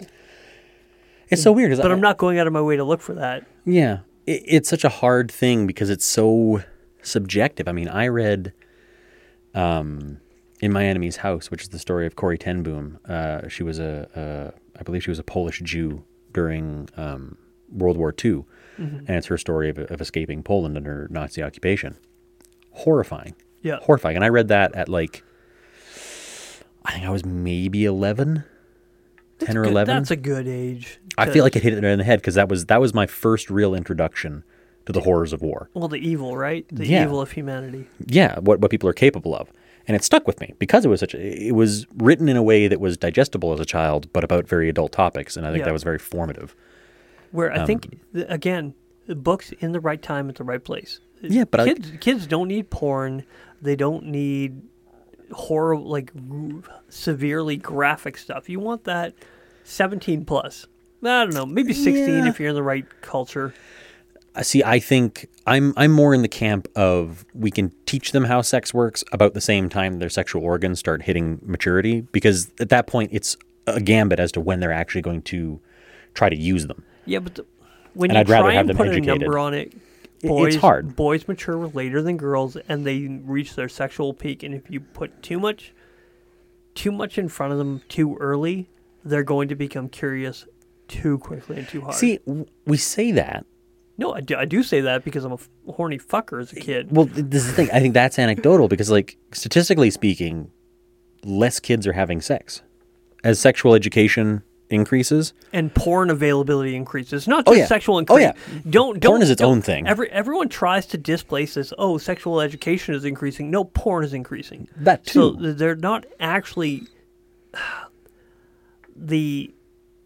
what's the brain shit, the chemicals in your head, pheromone, no. Dopamine. The dopamine kicks are happening far earlier and far more. They're becoming desensitized because, if I want to learn about sex, I just go on the internet. Because every fucking kid has an iPad. And this is why I think that having a proper education in it earlier. And active parents, I think, more. And active parents. Ideally, yes. Ideally, active parents are the best case scenario. Active and educated engaged parents are the prime, but that's just not realistic. Why? Because you have a divorce rate of 50%, and who knows if both parents are active and involved, and expecting a single... Yeah, the divorce rate... It's horrible, and it sucks. And it's been like that for decades now. I know, but I want better people. It'd really be great. Do. I want... Engage with your children, honor your... Even if you're exes and you're separated, honor the person that you were with. You could... In a perfect world, yes. I'm not trying to endorse... divorce, because I don't think it should be an option going into marriage. But if it does happen, honor your spouse. It'll do mountains for your children. That's a spicy one, because any world where divorce doesn't exist is a world I don't want to get married in. Everyone should have the option to get out. Only in extreme what's the word extreme? Extreme is an extenuous term. If in the terms of you can't make it work, one person is not willing to do anything at all to change to make it work. Yeah. Yeah, there's okay, you're not willing to try. Irreconcilable differences. Yeah, but I don't think it should be necessary. Does it happen? Yes. I don't think it should be miserable forever. Yeah, I would go so far as to say that mandatory couples counseling should happen before divorce. I'll go about as far as that. I say all this forgetting that you've gone through the gambit. Yeah, that's okay. I'm trying to be earnest while simultaneously, it's the worst thing. I think it sucks. Yeah, I mean, I wish, but I'm glad you never had kids, right? No kids. I think that would make it far worse. Infinitely, and harder. infinitely so. So praise God you didn't have kids. I won't praise him for it, but that sounds weird to say. Praise God you didn't. But at the same I'm very time, grateful that I didn't. Not having kids brought it to the mix. You're not. Yeah, I don't agree with it. Well, simultaneously, you're not dragging anybody else through the mud that you're going through. That's it. Yes. And I think it's the best way I can put it. Yeah, no, you're not wrong, and I don't take any offense to it. I think you're. You know my heart when I say this. I don't want that for anybody. Man. See, this is why I really want to have a talk with you and Devin about apologetics, because things like that. Yeah. I know so many people, so many non-theistic people that take things like that, or like my sister messaged me the other morning. Was like, "Hey, Will, what do you want me to pray for you? Like, I feel like I should pray for you. Do you want?" Yeah. There's a little piece of my brain that understands why some people will be like, "Don't pray for me. I've told you, I don't think he exists. I think that is a stupid idea." I mean, I haven't actually said it like this to her, but I think that the idea of a God is not only not true, but possibly like destructive. I don't like it. So why would you ask me something like that? But at the same time, look at her heart. Exactly. What is she saying? What she's doing is she's doing something that to her is very intimate and powerful and effective, even though I think that it is not. It doesn't matter. I agree I'm on her side on this one. Her intention is great. And I am humbled by that. Like, I am honored that she would think of that. Like, that is so sweet. Like, that is wonderful. Yeah. She's thinking of you in this moment of, I need to pray for my brother. And I think he needs to know that he's been thought of and prayed for. Exactly. And that I'm not thinking of him on this realm, but the next one. Exactly. I'm so happy and humble. Heart. So I told her no. But well, I didn't say just no. I was like, I don't like the idea of being prayed for. Thank you so much for thinking of me. I'm super honored and humbled. But please don't. Like, if you're going to pray for somebody. What's her name? Allison? Allison, don't stop. No, please do. But if you're going to pray, I don't want to stop you from doing that. Pray for somebody else who may get more out of it than I am. Pray for Will. Please don't. That is super awkward and it is a awkward, waste of your but, time. It's because I love you and I want the best for you. And we really need to have Devin in here and do a bit on apologetics, because I got so much stuff to talk about that I can't talk about because I have nobody in my circle that gives a shit. I care, but in the worst possible way. Oh, yeah. No, there's so much stuff I want to talk about. But no, Devin, I can't wait to have him back on. Back in here. He'll be listening. He's on vacation, and he will be listening on the way home. So we never got to talking about deep water. I talked a little bit about, fuck billionaires, but not in this case. Oh, shit. We're an hour. We got another half. We got a little bit, give ourselves a half hour? We can give ourselves all right. Let's do a transition. Your sister was praying for you or wanting to, and you said, nay. Nay. Well, simultaneously, I'm saying yes. So was there somewhere else you were going with that? Nope, that's pretty much it. That was just me waxing about how I really would love to talk more about apologetics, but I don't want to go down that rabbit hole tonight. Oh, no. This is great because it gives ammo for people to be like, wait, what do you want to talk about? And then later. Yeah, it's a hook. I've been so many hooks lately, like the Harley Davidson one. We're like, find out why we fucking hate this whole thing. And we gave a hook on the Instagram, and then I shaved my beard, and everyone's like, why did you shave? And I was like, you got to listen to the next one. It's all for the art, baby. And I feel dirty. I do every single time. I feel dirty for doing this Instagram social media bullshit. As long as you have a payoff, I think it's okay. Yeah. As long as you're not overselling it too. Like if you're overselling the payoff, that's pretty scuzzy. You're not seeing me post a whole lot of stuff. I'll do a little bit for a little stint and then I'll stop because I fucking hate social media. If I ever had anything that needed social media, I would hire somebody else to do it. I will pay some college student. Interns. Yeah. You don't got to pay them shit. I do not believe in free labor, but I do. You get experience when you come to the blue collar philosophers. We'll pay you in alcohol. Same comes to art. I don't expect free art from anyone. I have a buddy who's making me a logo for my knives, and I refuse to let him do it without paying him. I half agree because let's say hypothetically he's doing really well, and he's like, no, I want to do this for free. I won't let him. Good. Pay him $5. I pay him what I think market value would be. The guy who made our intro, beautiful, great. Mm-hmm. All he asks is that We didn't even ask. I said, hey, we will market the shit, which is Kirk Kirk the Riffer Wells at Liquid State Audio. He is guitarist, producer, and mixing engineer.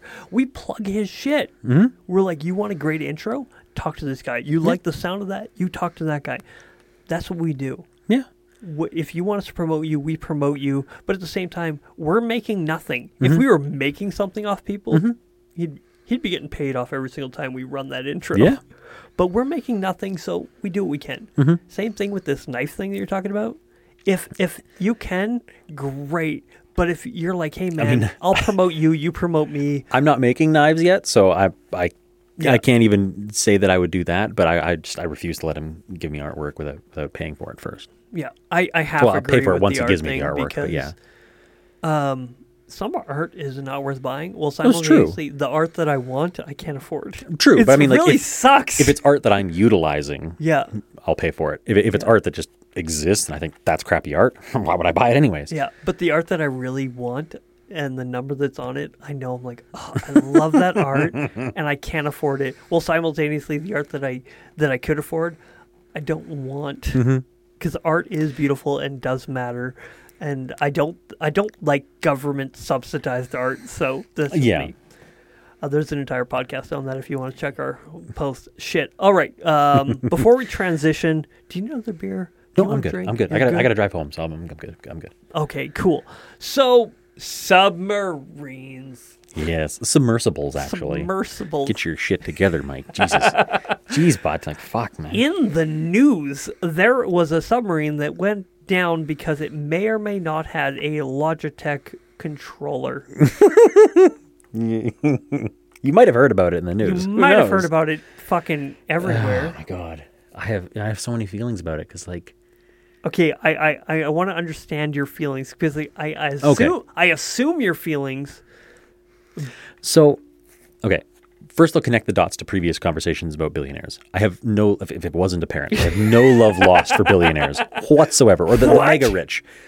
Gasp, shock. Yeah. At the same time, I have seen way too many people, like very progressive people in my own circles. I don't quite want to say celebrating their death, but they're like riding that line real hard. Like, they're really blowing that line. Both sides, both horrible. Yeah, and I hate that. I don't like that. Like, yes, I think that as people to be billionaires, they've probably had to do things that I would find morally reprehensible, and so I kind of don't like them by proxy. Mm-hmm. They're still people, and even if they're bad people, they have families. Yeah. Wives, mothers, sons, husbands, whatever, that are going through the grieving process now. So I'm not happy that anyone died.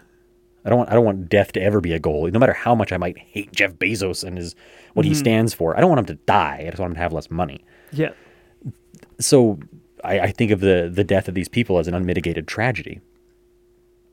I find there to be a lot of irony in the fact that from our current view, what we know so far, what we think we know so far, that the reason that it failed is because the company that made the sub, they made a lot of mistakes. Yeah, they cut corners everywhere to save money. That's on. I want to talk about that shit. You just keep going on your moral. So side. they cut costs everywhere, and that was the downfall of the submersible. Not just cutting money. The moral, the social posturing. Yeah. That was fucking horrible. Yeah, it was crazy. Sorry, but you keep going on the mural one. I want to bring up the social shit soon. So I think the irony of that is not lost on me. And where there is irony like that, there is humor to be garnered. At the same time, like it's always one of those things where when a tragedy happens, indefinitely, shortly after the tragedy, you have people asking too soon as they make jokes. Usually, I'm totally okay with that because, like, I generally enjoy me some gallows humor. I like it. I like it a lot. But when we're making memes and jokes about the tragedy while it's still happening, that's a little much. And it's made me kind of retroactively go back. Like when I think of the divers in Malaysia or whatever that were, or not divers, but the miners that were trapped. We were memeing on that as it happened. And now I'm kind of looking back and I'm like, man, I really am not comfy with that either in retrospect. I didn't really notice it then, but I'm noticing it now. And I'm like, I'm not jiving with that. Like it doesn't I feel dirty every time I chuckle at it because a meme can be funny in its structure and its form. And the submersible memes have been hilarious. Have you read the Logitech controller reviews? Yeah. And it's funny. It's creative. And I don't like it. You feel bad for laughing. Yeah, I do. I feel bad. Like, I'm trying to think of a comparison. I can't think of anything to compare it with. Boston Marathon? No, it's like there was a comedian who was going to make a joke about the Boston Marathon after the bombing that happened there. And he said, almost immediately after it happened, some lines were never meant to be crossed. Yeah. Which is a horrible thing to say right after a finish line bombing. Yeah. And he retracted it while simultaneously he felt bad about retracting it. He's like, I just gave in to everybody. Well, simultaneously, that joke went too far. Yeah, it's like... But now everybody's making those jokes. Oh, yeah. Is it like... I think that there has to be a certain... I don't think it's even necessarily like a set, locked-in amount of time after a tragedy where we can make jokes about it without having to feel overly bad. South Park talked about it already, though. Oh, probably. They had an entire bit of, we can laugh at AIDS now because it's been this amount of time. The whole joke was, we can't joke about 9/11 because it has been long enough. And then all of a sudden AIDS got joked about. It's like, oh, it's funny now. Oh, we can joke about it. Yeah, and like... I think part of that is it's kind of once you have a certain amount of time that's passed, it becomes sort of a victimless thing to joke about it. Because like I'm joking about 9/11 even then, when by that metric, there's still people who lost family members in 9/11. Pete Davidson's a perfect example of that. Yeah, and so at a certain point, I think that they've been given ample time to go through the grieving process of dealing with all that, where I don't have to feel quite so bad about making or enjoying jokes about it. But like right now, the families of these people who died in the submersible are right in it. Yeah. Or the families of people at the Boston bombing would have been right in it. Yeah. I think it's right to feel bad about making a joke like that. Oh, yeah. Not to say the jokes can't be made. Yeah. But some tact would be nice. Yeah. It's kind of like, it feels like when I laugh at one of these memes, it kind of feels like winning a race because I sabotaged all the other racers. Like I did it, I got the gold star, but I feel bad about how I got there. Yeah. So I did the worst thing What'd you a while ago. I had a buddy whose mom died the night before. Yep. And I made a joke about it the day after. It's been long enough. Not really. While simultaneously, this really somebody I love and I care about. I have to premise this so much. His mother died, and we were there with him, and we were unexpectedly.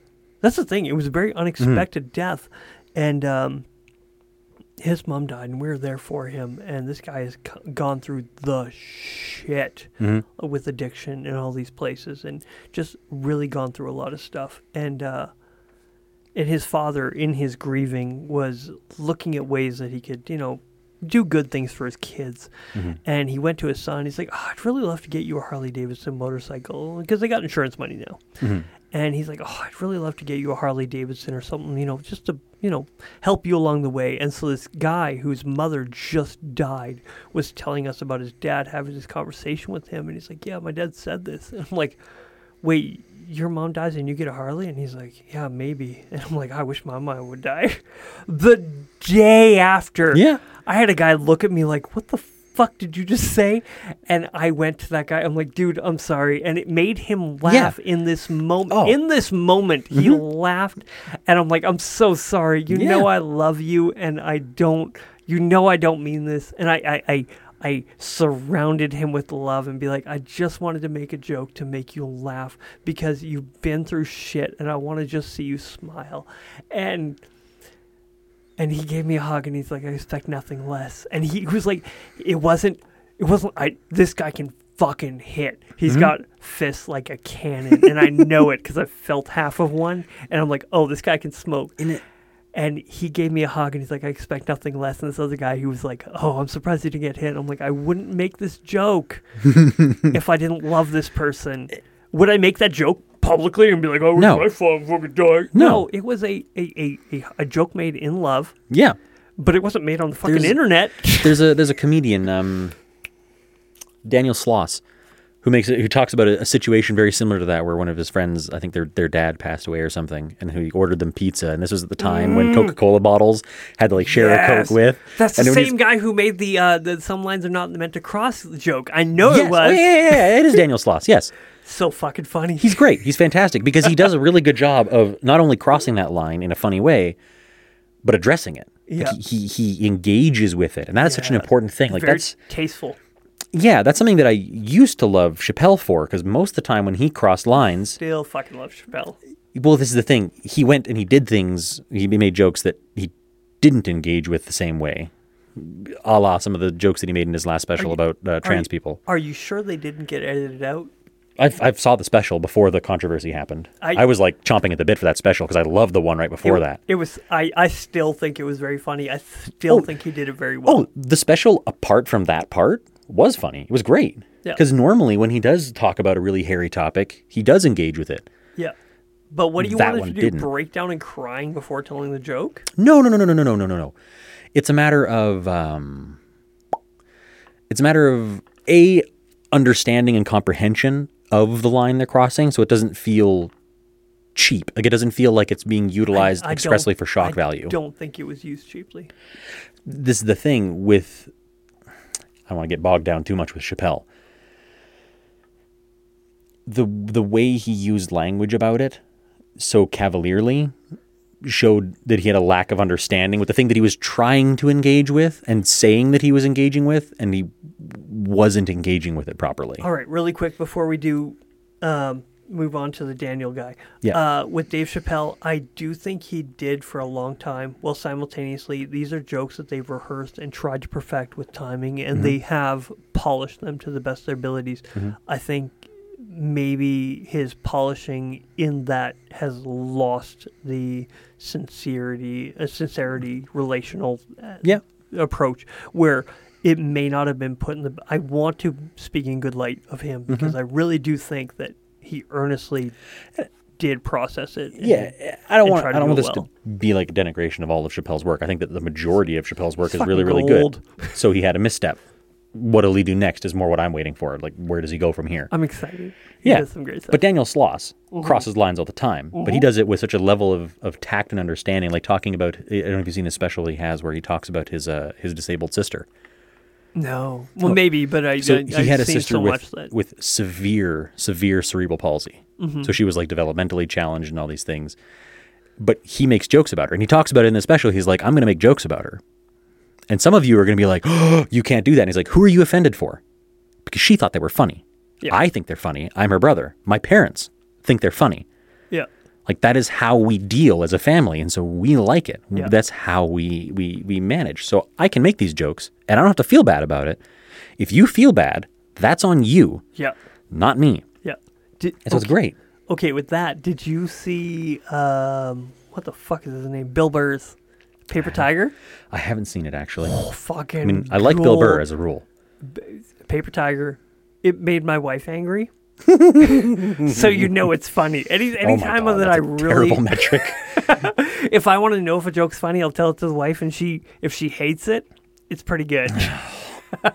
I don't like that metric, but okay, let's go past that. I love that metric because I'm like, oh, I got a great joke. Like, for instance, ones that I don't tell her. She doesn't like the word cunt. She finds it offensive, derogatory, and unnecessary. And so I won't tell her this joke. I never have twice. Why did God create yeast infections? Oh my God, I don't know. Because that way women know what it's like to live with an irritating cunt. Oh my God. I would never tell that joke to my wife twice. Hope she doesn't listen in. She doesn't. Sorry, Amanda. Women don't listen to this one. Surprisingly. Well, simultaneously, is it kind of funny? Yes. It's funny to me. It's funny to a lot of the people that I talk to. Well, simultaneously, am I using it to be like, oh, fucking this? I'm like, no, it's just a joke. It's just largely a joke. Context sensitive. Are you using it to relay the fact that it was a funny little bit of wordplay? That's fine. Yeah. Are you using it to denigrate somebody? That's not fine. No, and I'm not looking to hurt anybody. It's a fucking joke. And I'm not, if my intent was, if I was going to make a lot of I make racist jokes once in a while. How dare you? Yes. How dare Deeply I? Offended. Did you hear my last episode where I was talking about how I'd love to find out how black I am to say that this podcast is, let's say, hypothetically 15% owned by black people? I mean, I have a lot of thoughts about that one. I'm not going to get into that. But it's not. It's because I'm like, no, I want to know because I don't care. I want to use that against people who do care, and I don't see. You wouldn't. I don't want to use my black friend, but I was hanging out with people that are not of the same ilk as me, and I'm treating them the way that I want to be treated. Fucking treat everyone good, and that's the way I live.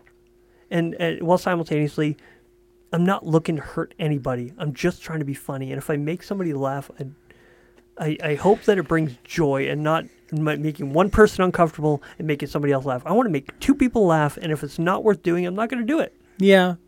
I mean, I generally agree. Treating everyone good, though, it's subjective. I mean, good to one person won't be good to another person. So it's risk analysis, and I'm going to make that choice.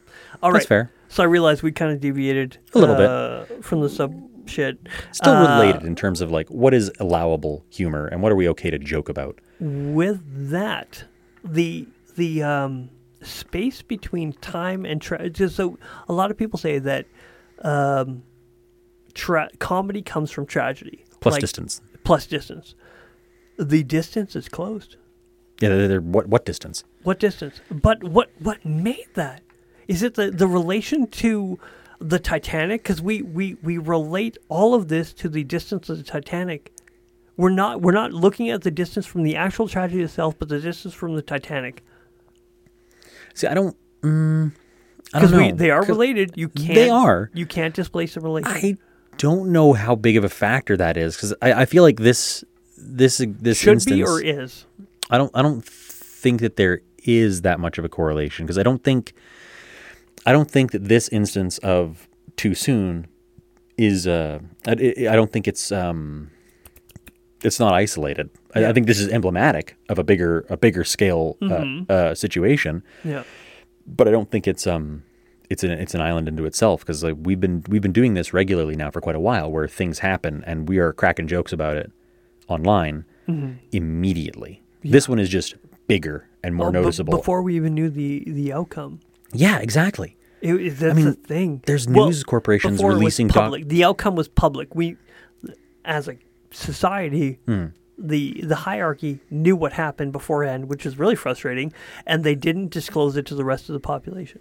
They were pretty sure what happened. Yeah, they have to confirm it before they make an announnement. But still, like, God forbid they announce that everyone's dead and then find them all of a sudden. Yeah, but that would be a positive. Be like, oh, we were wrong.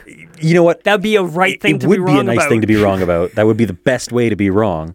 I don't think they view it that way. They view it as like we have to be 100% certain that they're dead before we announce that they're dead. I don't know. It's fucking. Anyways. At that time. Yeah.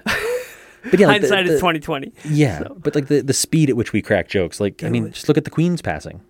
Yeah. When the Queen died, that day we were memeing. Yeah, but if we're no one should be. Now, to a certain extent, as somebody with a very elderly grandparent who died in the last 3 fucking years because fucking COVID, who cares? I say who cares because as somebody who had a grandparent die because of COVID at an elderly age, I can say who cares. I was laughing a week later because he was old. He was fucking, a breeze would have killed him. And for the Queen, was anybody surprised? Oh, no. She's fucking really old. And so it's not a perfect apples to apples comparison, but just looking at recent tragedies in just the last 2 to 3 years, I would say the distance between, well, like you say, comedy is tragedy plus distance. Yeah. That distance is shrinking very, very rapidly. I really do think it's because of how much shit is going on all the time. There's part of it. Always something happening. Oh, yeah. Where the distance is closing, not because of people's sensitivities to the actual tragedy itself, is because there's so much happening in between the tragedy and everything else that's happening in the world, where you're like, oh, enough has happened. And there's no filtration anymore. See, everyone's desensitized to the point of everything's happening so much that there is no time anymore. Time is relative. See, I'm partially in a mind with you there, except I look at it as like I look at it, or I'm seeing it as when I talk to like my sister who's in healthcare about why healthcare practitioners tend to use gallows humor a lot. Mm-hmm. It's because they see so much of a thing that is traumatic. That the easiest way, like the best way for them to deal with it is to crack jokes about it. Yeah. And so when we live in, it's not even a 24-hour news cycle anymore. It's like a minute-to-minute news cycle. It's getting crazy. Yeah. Every time you touch your phone and access social media, you are going to get news. And usually it's going to be bad news because bad news propagates better than good news. Yep. People share bad news more often than good news. Yep. And so that cycle feeds us more bad news. And then I think that part of the reason that we're shrinking that distance and being kind of just generally more okay with it is because we need it. Like I'm not saying that it's okay. Yeah. I want to be very clear. I'm not agreeing with it or liking it. You're not condoning it. I'm not condoning it. I'm just trying to explain it. And I think that is part of it, is that we're trying to find a way to shirk off the doom and gloom by cracking jokes, even if they're super off-color jokes. Yeah. And as somebody who lives in the off-color jokes, like Jack Layton, former leader of the NDP party, the day after he died, I made jokes immediately, and I'm like, I didn't like this guy to begin with. Nobody I knew liked him. Well, simultaneously, I made jokes about him the day after he died, and everyone's like, too soon. And I'm like, you're probably right. But if I were to do that today, I'd be getting high fives. Like, this is pretty fucking funny. No one's going to be telling me too soon now. Fun fact, Jack Layton was the first person I ever voted for. No. He was. My first vote at 19 was for Jack Layton. Do you know why I voted for Jack Layton? Because he's an NDP piece of Nope. shit. I didn't know anything about the NDP at that point. There are two reasons that I voted for Jack Layton. My mother told me I had to vote because I was 19, and I liked his mustache. That was it. That was it. All right. 19-year-old Will didn't know bugger all about politics. You get a pass. If I'll make it worse, though. I voted for Jagmeet Singh in the last election that I voted in. So yeah, but you were in Ontario, so I don't expect anything less. I'd probably still be voting for NDP here. I wouldn't. Just not because I think that the NDP is good, per se. He's sitting there riding like Trudeau's dick the whole time. Oh, yeah. Yeah, I can't bring myself to vote for either of the other parties. I can't. I'm sorry, but the Conservative Party, I believe there's something worth conserving in Canada, so I still vote Conservative. I mean, I think there are things worth conserving, but I don't think they're the ones to do it. Poilievre, he's an asshole. Oh, yeah. But he's my asshole. I mean, he's better than what's his name from the People's Party of Canada. I can remember his name. Which one? I don't even remember who was running at the end of it. I like the PPC. I mean, the PPC, idealistically, the guy who was, what's his name? He's some Nova Scotia. No, was he? No, he's French-Canadian, I think. But he's an asshole. I don't even know about any of his policies, but watching him in debates. Yeah, I like him. He's an asshole. I like him. I mean, you would. I would, because I'm a bit of an asshole. Yeah, it suits you. With that being said, he was like, oh yeah, this is going to hurt New Brunswick in the short run, but they are innovative people and they will do good because they are capable, and they're not being pushed their capability because they're being subsidized by liberal policies. He believes in New Brunswick people more than they do. He says, I like him. It's a nice ideal, I guess. He is a Jordan Peterson-esque politician, and I like that. That's not selling him to me. Yeah, I know. Because you're very liberal-minded, and I'm okay with that. I like the term progressive. I'm liberal-minded. But he's progressive in the best way possible. He is progressive. I don't think Peterson is progressive. I do. He's going against every single grain. How much more progressive do you need? That's not progressivism. Yes, it is. Progressive is, to me, progressivism. He's saying you can be everything you want to be if you just step up and be the person that you know you could be if you could be. This might be cynical of me, but I don't think that is a realistic thing. I believe in people. See, I do believe in people. People need fire. People need something underneath their ass. I also think that only a small percentage of people, regardless of how hard they work, are going to move up any substantial amount. I disagree. I've seen too many people work too hard and get nowhere. I don't know anybody. I know so many people who work so hard, and they should get so much further in life. No, I know the people that work very hard. that get exactly where they're going because they're working very hard at that spot. They're not working to get anywhere else. They're working to be good at that. They're not. They see no end goal. I think of hard work and bootstrap pulling as a. If it was bootstrap pulling, I'd be doing great. Well, no, but you know what I mean. And I'm like not. I'm fucking not. I'm short paychecks in many areas. I shouldn't have alcohol in my house because I have no justification for it. But do I believe in the ideal? Yes, I do. It's a great ideal, but I think that's all it is an ideal. I don't think it's realistic. Long term, yes. Short term, no. Long term, yes. We can disagree here. Yeah, we're just pretty straightforward. We're just going to have to disagree on that one. And the thing is, I can have you in my house and treat you as like, no, we're good. It's pretty nice. It is. The beer's pretty good. With that being said, I do, again, I love this right here. Like, we disagree on a lot of things. Yep. If we were online, we'd fucking hate each other. Yeah. I still, there's still a handful of people that I do argue with online. Like, 90% of the times I post on Facebook is to argue with people. Yeah. Because I enjoy doing it. Yeah. And I always have to take 50% off of how intense I'm being because I know that online it has the tendency to get incendiary so easily. Oh, the thing is, people are horrible. People as a culture are horrible at communicating already. Mm-hmm. And then we're going to throw text with people are horrible at it already. We're very bad at communicating, and then we're very, very bad at communicating via text and literature and writing because we're only giving part of our idea. When you can sit down and have a conversation, you get tones, you get engagement, and we may agree in some areas, obviously. Yeah. Well, simultaneously, we disagree in a lot, but because you can sit and have a conversation with me, we can have a very good conversation. Yeah, tone, inflection. Yeah. All these different things that are around the words that you're saying, and the fact that if I do say something so incendiary, you can just reach over and slap me, and vice versa, is a great mitigator to how aggressive you are in a conversation. When at any given moment you just get cold clocked. You think that's a problem with Twitter? I think that's the biggest problem with Twitter is no one can get slapped. It's a problem with a lot of things. Oh, a lot of things, but Twitter is a huge one because it gets so much engagement. It's like, yeah, but if people could actually sit and have a conversation, you'd probably agree on some things and disagree. I mean, you can disagree. I think disagreeing is important. Yeah. To be clear, I'm not endorsing violence in any way, shape, or form, but the fact that people can say crazy things without fear of violence, I'm all for free speech. I'm also all for consequences.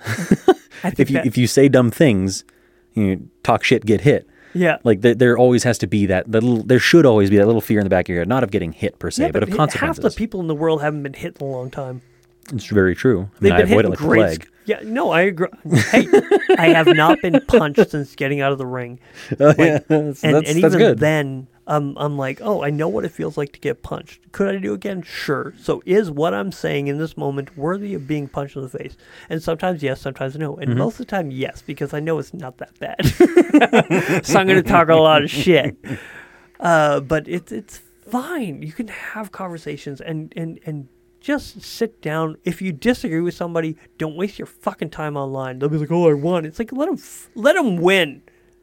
Yeah, I don't think anyone wins online. Nobody wins, but if somebody thinks they win, just walk away. You want to have a real conversation? Sit down, talk to the guy. Nobody's winning in the conversation we're having. I'm probably not going to pull you to my side of the aisle and vice versa, but the muddling and melding of ideas is where I think it doesn't do me any good to have all these super progressive ideals in my head if I don't have anyone else to bounce them off of who thinks differently. I look at it very much like a kind of like you would look at the scientific theory in the sense that you have an idea, I have a hypothesis, and now someone else has to test that hypothesis. Someone else has to come along and say, can I reproduce that idea? What's wrong with that idea? And critique it, and then I can go from there. I can't do that myself. And I can't really rely on people who already think the same way that I think to do that reliably either. Echo chambers, right? Yeah. I avoid that like the plague. When I sit here and talk about apologetics, I'd say about half of the apologetics I'm listening to are counter apologetics, because I mean that's the side that I'm on, obviously. But the thing is, and the apologetics that you listen to after, like against whatever you're saying, exactly. Like I'm listening to that. They're in an echo first. chamber as well. Very much so. And so when you need somebody that you can actually engage with one-on-one to answer your questions directly, not passively. Yeah. To quote Gaither Vocal Band, sharpen each other like steel on steel. Yeah. And that's why we become sharper, man. Like, all right. I mean, calling ourselves sharp is a bit of a overstatement, but I don't know. I've met some people. This is true. As somebody who's going to be going back into pipelining, I had said that pipelining is the carnies of the oil field, and somebody corrected it. Was like, it's come a long way, and I'm like, okay, I hope so. Sure I thing, really pal. do hope so, because I want that. I do. I earnestly want the higher grade people, but I came out of the oil field before, and believe it when you see it. But the thing is, I wasn't the same person. I was the carny, not carny, but just the lower, a little rough around the edges. Rough around the edges, and I think I polished off a little bit, but I can still engage with the rougher guys because it's a useful skill to have in your toolbox. It really is. All right, so before we come away from the sub thing, I do have to challenge you in a way of thinking. Okay. Let's say Bezos's rocket that went into space had exploded. Would you have the same empathy or apathy for them as you do for the people who went down in the submersible? Because fucking space. I'd like to think that you have the same amount of apathy. Well, simultaneously, knowing myself, I might not. I'd be like, yeah, fucking rockets.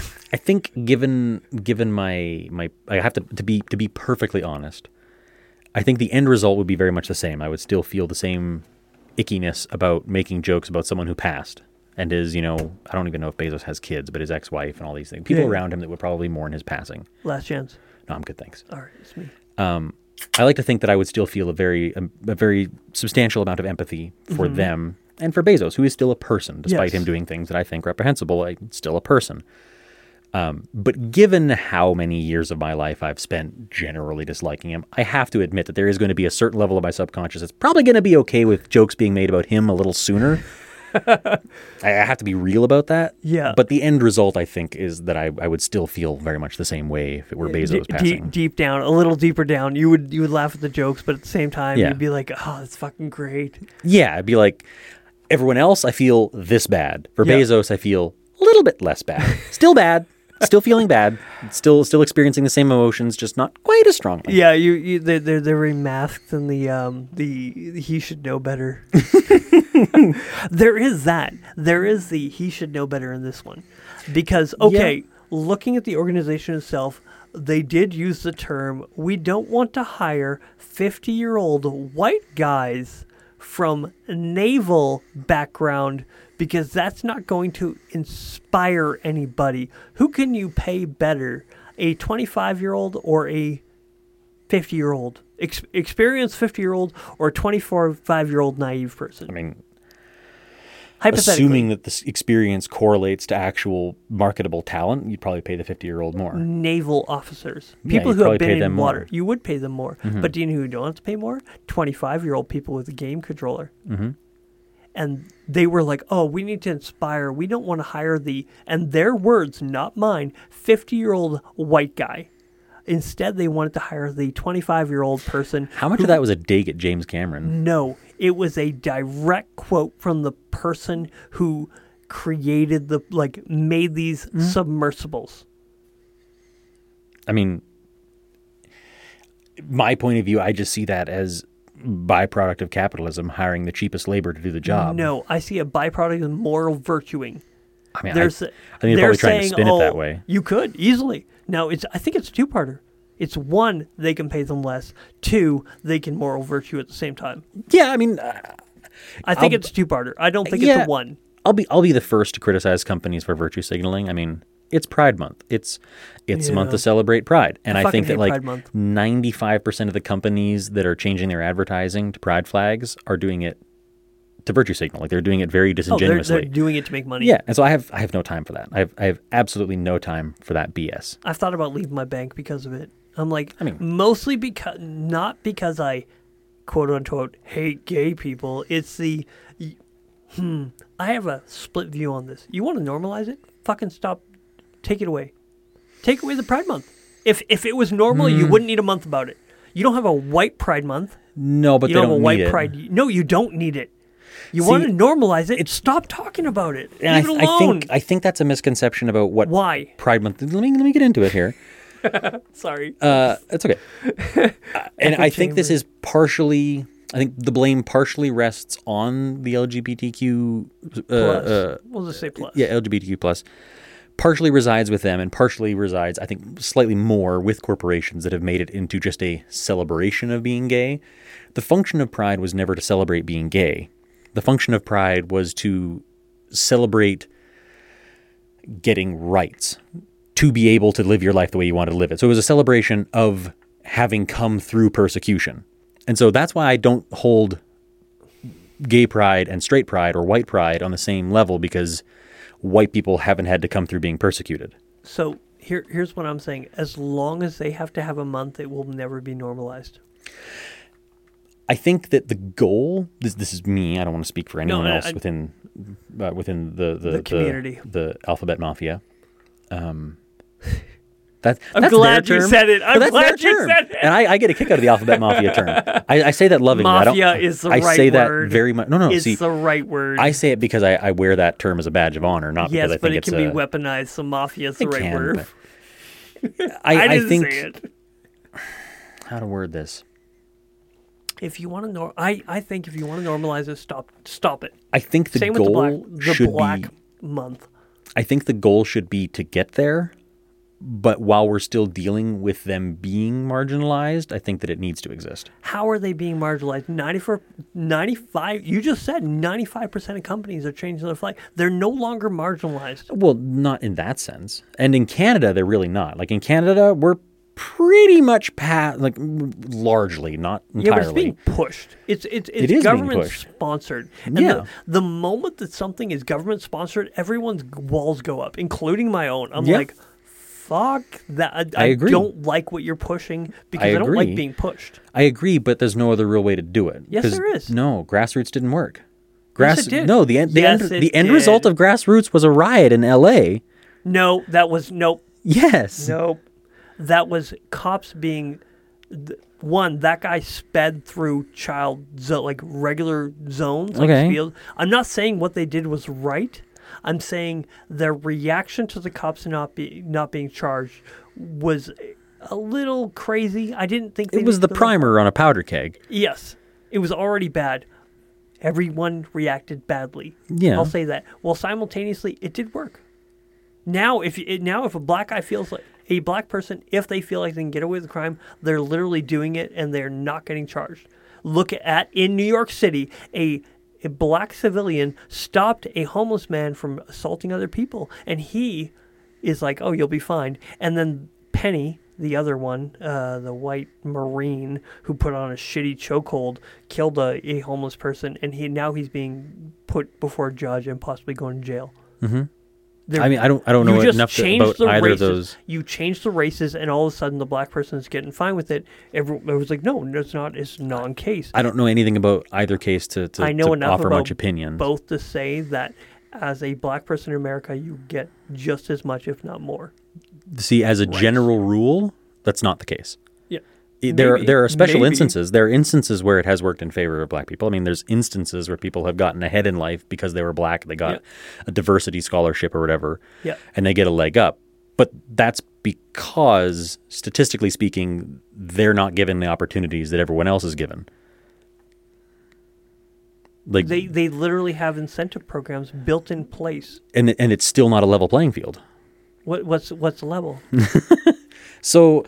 What's a good example? Let me see. Because if you're from China, they value education and they're pushing their children, and more kids from a Asian background will do better in the school system because this is somebody who disagrees with the school system as it sits. Mm-hmm. I don't think that means competency. You can be very good at writing things on paper. That doesn't mean you're a competent individual. Very true. And so in the Asian culture, you come to America, you can do very well in the school system where it's like, oh, but if you're black, you can't. Oh, this is a really big conversation. So we'll touch on huge. it. Yeah, we'll touch on it quickly, but I don't want to get too bogged down because we got to wrap it up. So on the surface, looking at the number, let's use universities as an example. The number of black applicants to white applicants within universities. Let's say there's a diversity scholarship, so there's a guaranteed number of 3 black people or whatever, like a flat number. What kind of scholarship? I don't know. Because if you say basketball, it's no. Let's say it's actual an actual scholastic one. Okay, scholastic. Okay, there we go. And they have the diversity thing on the surface. Like if you just look at that slice, there's less black people applying for the positions. Yep. And they're getting a flat number that are put in, so that should be unequal treatment in favor of the black people. Why? The problem is it's unequal in favor. Sorry. Yeah. If you're just looking at that level. So here I'm going to use a whole bunch of words that you're probably going to really, really hate.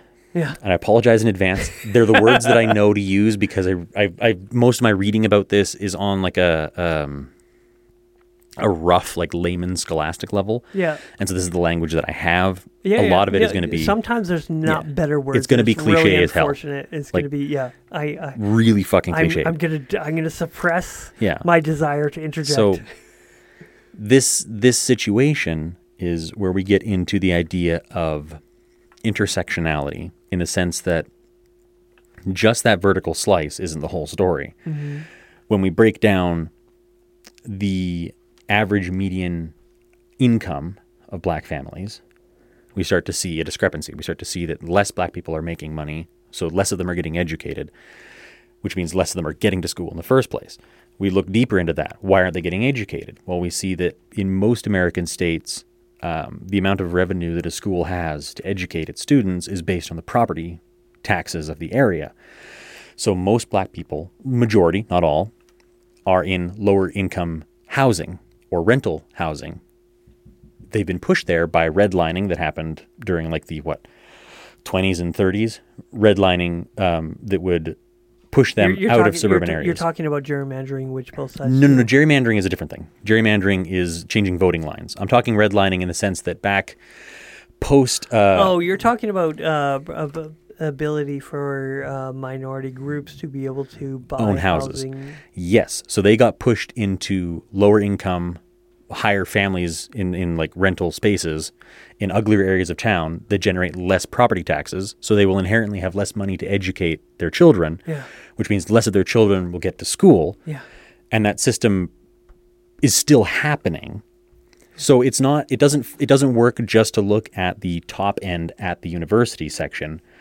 We have to break it down and look down the line and see how far, is it turtles all the way down type idea. I feel like you've been listening because we say that all the time on here, turtles all the way down. I don't actually hear that, but that's cool. We say it all the time.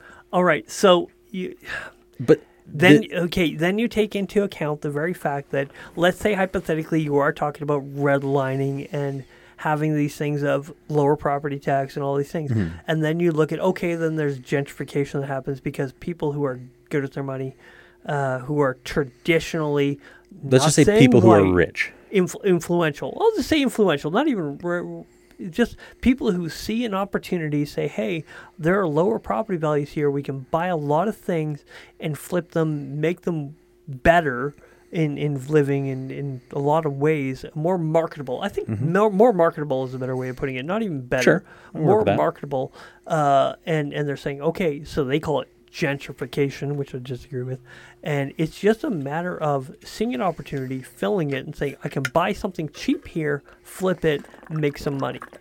And if you look at a 15, 20% increase on your income, it's great. You buy 5 properties, well, you're going to get more and more. So what's the result of them doing that? More income for the schools. And you cannot use the lower income property because they have been throwing money at these lower income neighborhoods for years. If it was a matter of throwing money at a system which is broken, Oh yeah, I'm not saying throw money at it. I'm saying because the whole system has to get fixed. But that's the thing with the school system. The more money they throw at it, the less money. This is the problem. The not making the schools better. It's not making the education better. You're making a really good example because you're talking about them buying up these areas, raising the property tax value, which increases the funding the schools get. No, I'm talking about schools that are in low income areas that are getting more money than they should be getting. More recently, yes, they have been getting extra. They have been getting a lot of money, but it has not had the outcome that they desired of having a higher test scores and better schools. Okay, not getting into the whole thing of test scores. That's its own ball of wax. Oh, that's a how testing horrible works. thing. Yeah. Because the teachers market, and they also get paid on bonuses. Slinging a bit more money at the schools isn't going to fix the whole problem. It might alleviate it a little bit, but it's not going to fix it. But when you have gentrification, Right. sorry. Yeah. What happens is they usually rich white investors come, buy the property, install new businesses, property value goes up, property taxes go up. People who originally lived there can no longer afford to live there. They're forced to move somewhere else. So the school might get more money, but it has less black students to begin with because they've had to go somewhere else that's cheaper they can afford. Yeah. It's not fixing the problem. It's just pushing them to a different slum. Yeah, but but once that place has become gentrified, then the money has been made. Yeah, but not for the black people. It's made for somebody else. No? Yes. You don't think that they're able to sell the but property? They sold it at a fraction of what yes. A fraction of what? A fraction of what they could have been making? Because before gentrification... What do you mean could have been making? Because if they would have held out a little bit longer, they would have been making more. But they can't afford to hold out. Hold on. They still made more money for the property that they had beforehand. Because the price was already raised. That doesn't help because they had to get rid of their business. You just said that they gentrified the neighborhood. They raised the value of the property. Yes, they can't afford the taxes, but they are still selling at a rate higher than they paid for it. But what good does that do them when they have to uproot their business and go to a different slum where the business may not function as well? No, it may not function as well, but they are going into the next slum with a higher fund. So what? So that doesn't fix anything. So, let's say I paid $100,000. Hypothetically, I paid $100,000. Somebody else came in, raised the property value. Yeah, I might not be able to pay the tax, but I could sell the business that I paid $100,000 for $400,000, and then move into a neighborhood where I could buy a better business. Okay, so that might have. Let's grant that. I don't fully agree with that, but You might not agree, but I'm just saying. That's your premise. Let's grant that happens. One family got pulled out of poverty, or even a handful. Let's say a handful of the business owners in the area got pulled out of poverty.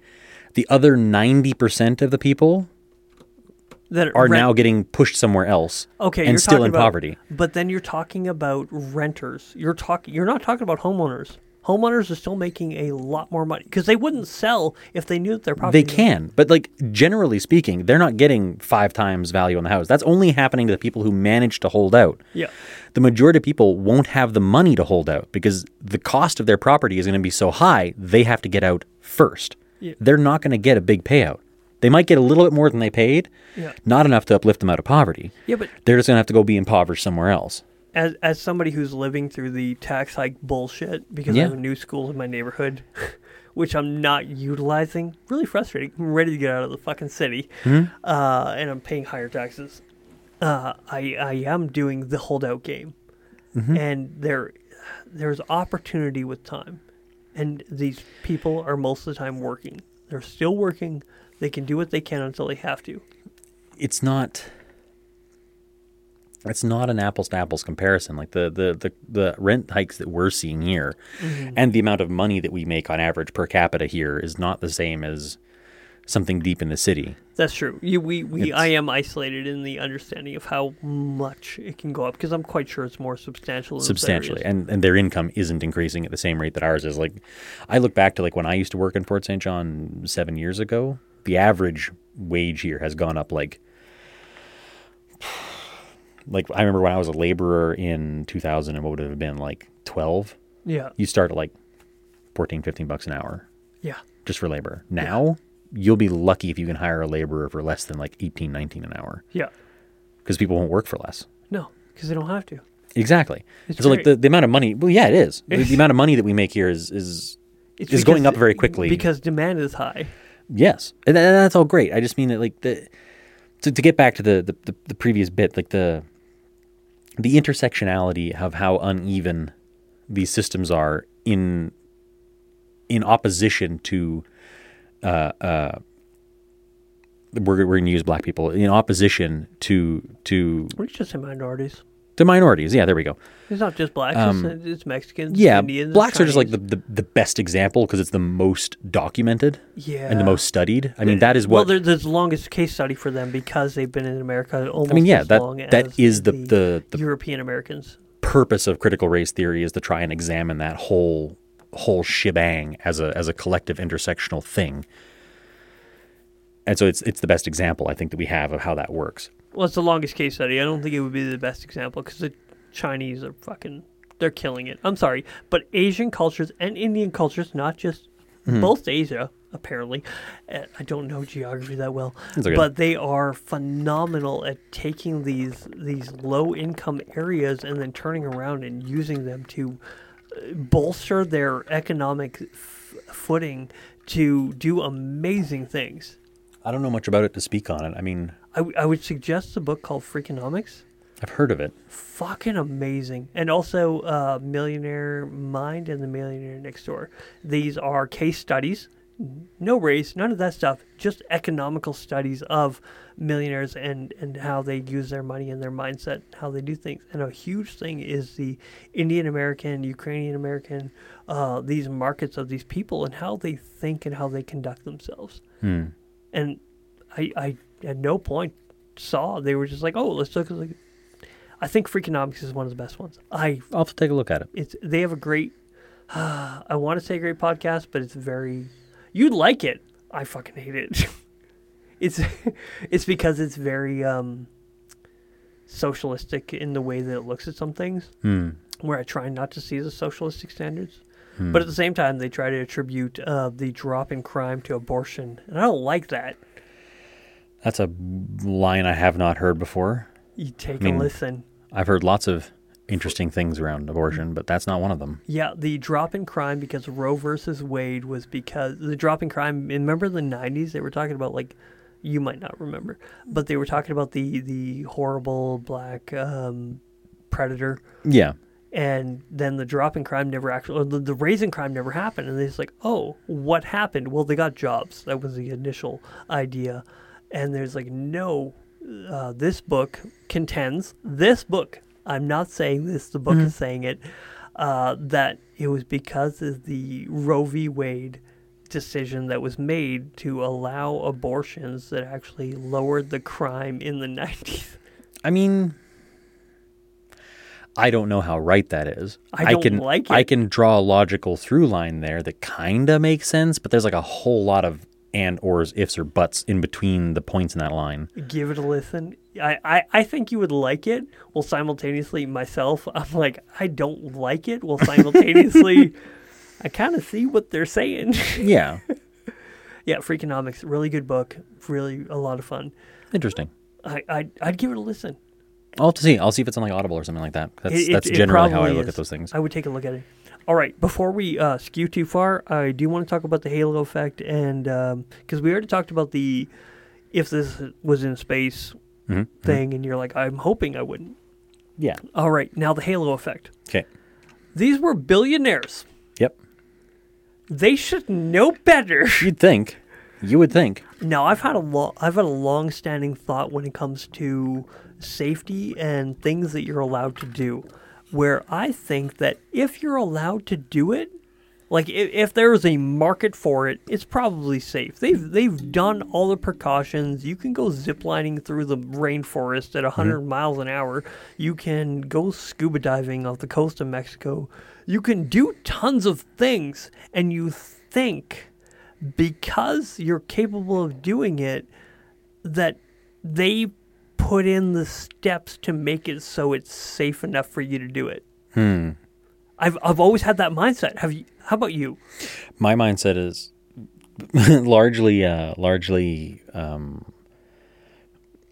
sorry, I'm going to adjust this quickly. Largely capitalism influenced. I always assume, and this is very cynical of me. I always assume that whenever a company provides a product their first line of business is to do the thing as cheaply and efficiently as possible. And so when it comes to safety precautions, I generally assume that the least amount of safety precaution feasible is done. See, I'm the opposite. I'm thinking the liability outweighs the cost of them failing. See, the older a company is, the more I agree with that. Like I look at something like a Shell or most large chain stores that have these like immense amount of insulation against liability. Yeah. They do that because they've been sued so many times because they didn't have it before. And generally speaking, the profits they make by not doing it are more affordable than the lawsuits up to a point. And as soon as the lawsuits start to cost more than the cost cutting, that's where the safety nets come into play.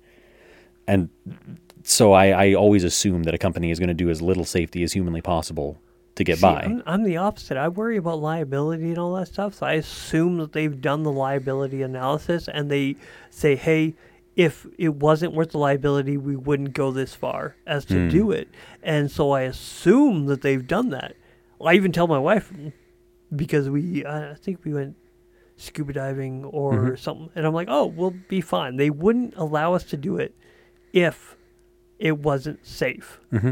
And this whole thing has fucking just destroyed that way of thinking. Yeah, when you see there's arguably really, really smart people hop into, like when you see pictures of the inside of that submersible, you couldn't pay me to go in a swimming pool in that thing, let alone down to the Titanic. Like, see, I would have fallen for it. I would have been like, oh, there's no way they would have somebody inexperienced bring me under the water. Like, they've done this a million times. Like, it'll be fine. To be clear, just because I have my really cynical, jaded way of looking at it, I totally get where you're coming from. Like, no, that is a totally understandable thing to think. I'm ruined. I did have this think of they wouldn't possibly do that. Now I'm like, fuck, I'm not going in. And that's just from somebody who rides a motorcycle, which is like a death trap on wheels. So, there was this huge idea that I had in my head of there's no way they would allow this to happen. And it was happening for years. For $250,000 a pop. Yeah. It's wild. It's wild they made it this far before something went wrong. Yeah. Like, that's the part that blows my mind, is it like this charade managed to go this long before something bad happened. Yeah, and one of the people that they had somebody reporting and saying, hey, I have some safety concerns, and they fired them 2 years. Two people. And just, okay, I don't want to say those people should be charged for not coming forward because they kind of washed their hands. They did what they could do to the company. But I think the company, knowing that, should be held criminally liable. They should be going to jail. When you have people and then you're firing them, fucking send those people to jail. Yeah, whoever made the calls to hide it.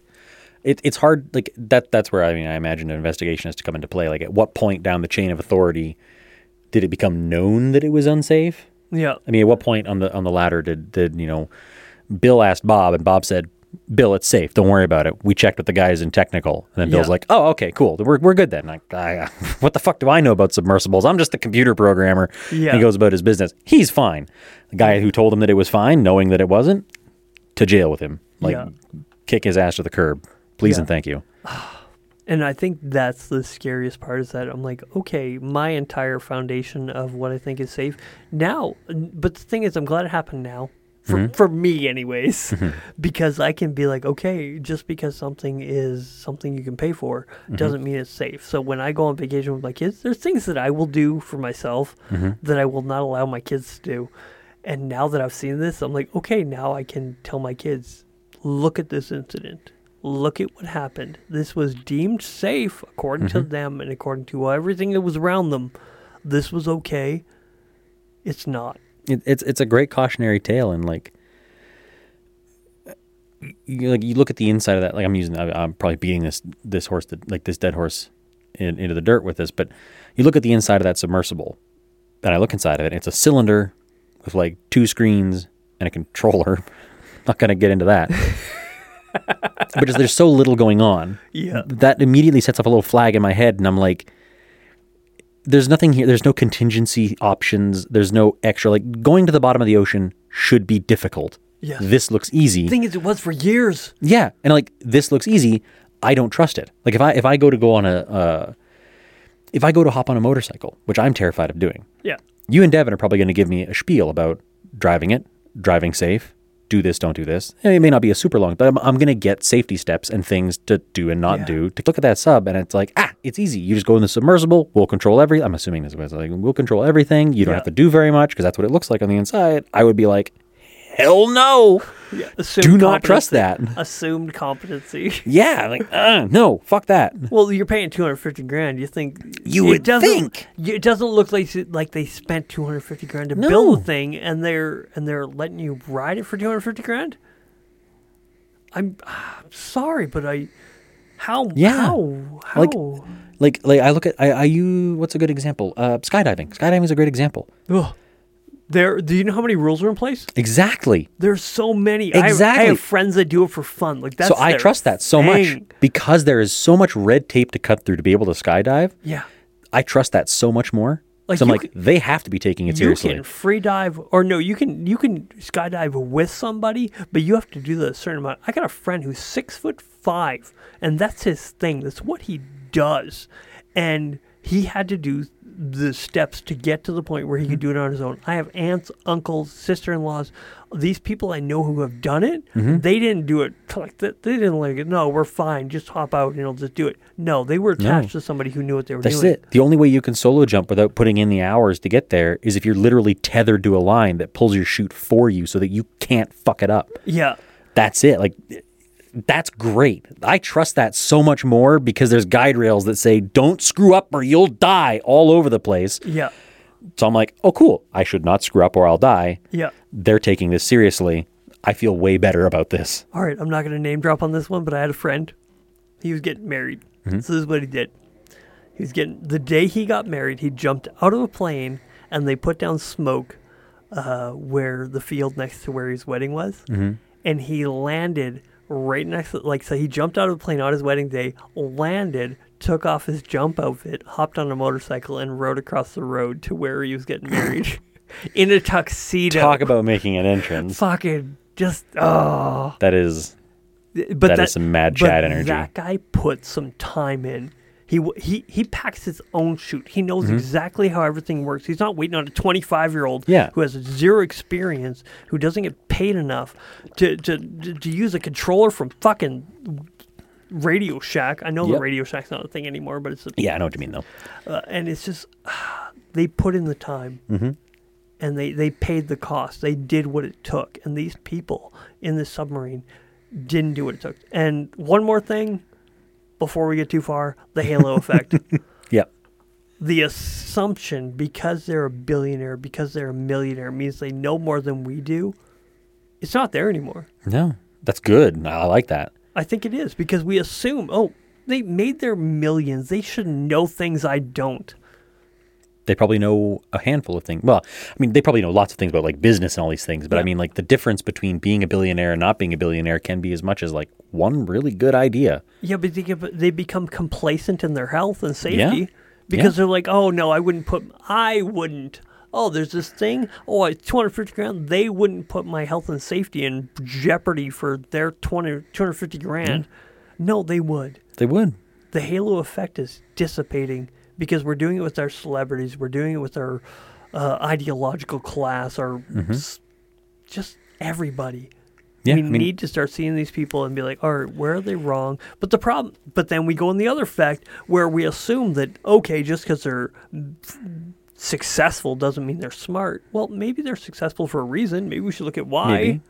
And I look at people like, Elon Musk. I mean, Elon Musk is successful. Yep. That's beyond contestation. Oh, hyper successful. Some of his business ideas have not worked out, a la Twitter. Yeah. Some have. Being said, risk takes something. Yeah. At the same time, he got jump-started by his daddy owning a jade mine. Yes. So he also got a leg up into an industry. Where's his daddy? I don't know. Dead? Beats me. Who knows? We know where Elon Musk is. He's making electric cars, which are cooler and faster and better than any electric car out there. Sort of. Compared to who? But that's actually a very good point. But I mean, the quality of Tesla has been nosediving lately because Musk is cutting costs to keep profits up. But at the same time, but cooler. Name a cooler electric car. I mean, it was cool.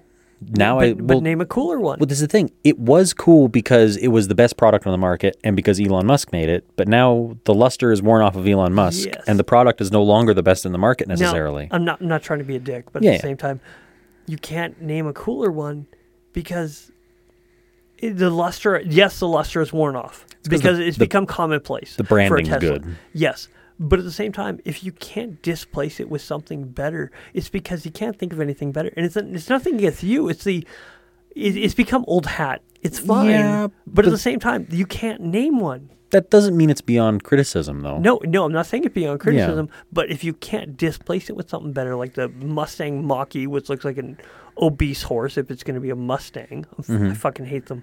Really bothers me what they did to the Mustang. The Hummer HE, it'll be great, but as a highway pony, it's not going to be good off road. Most electric vehicles don't really do off road. No. But they're trying to do it with motorcycles. They're trying to do it especially with the. I would love an electric dirt bike because I don't like lots of noise.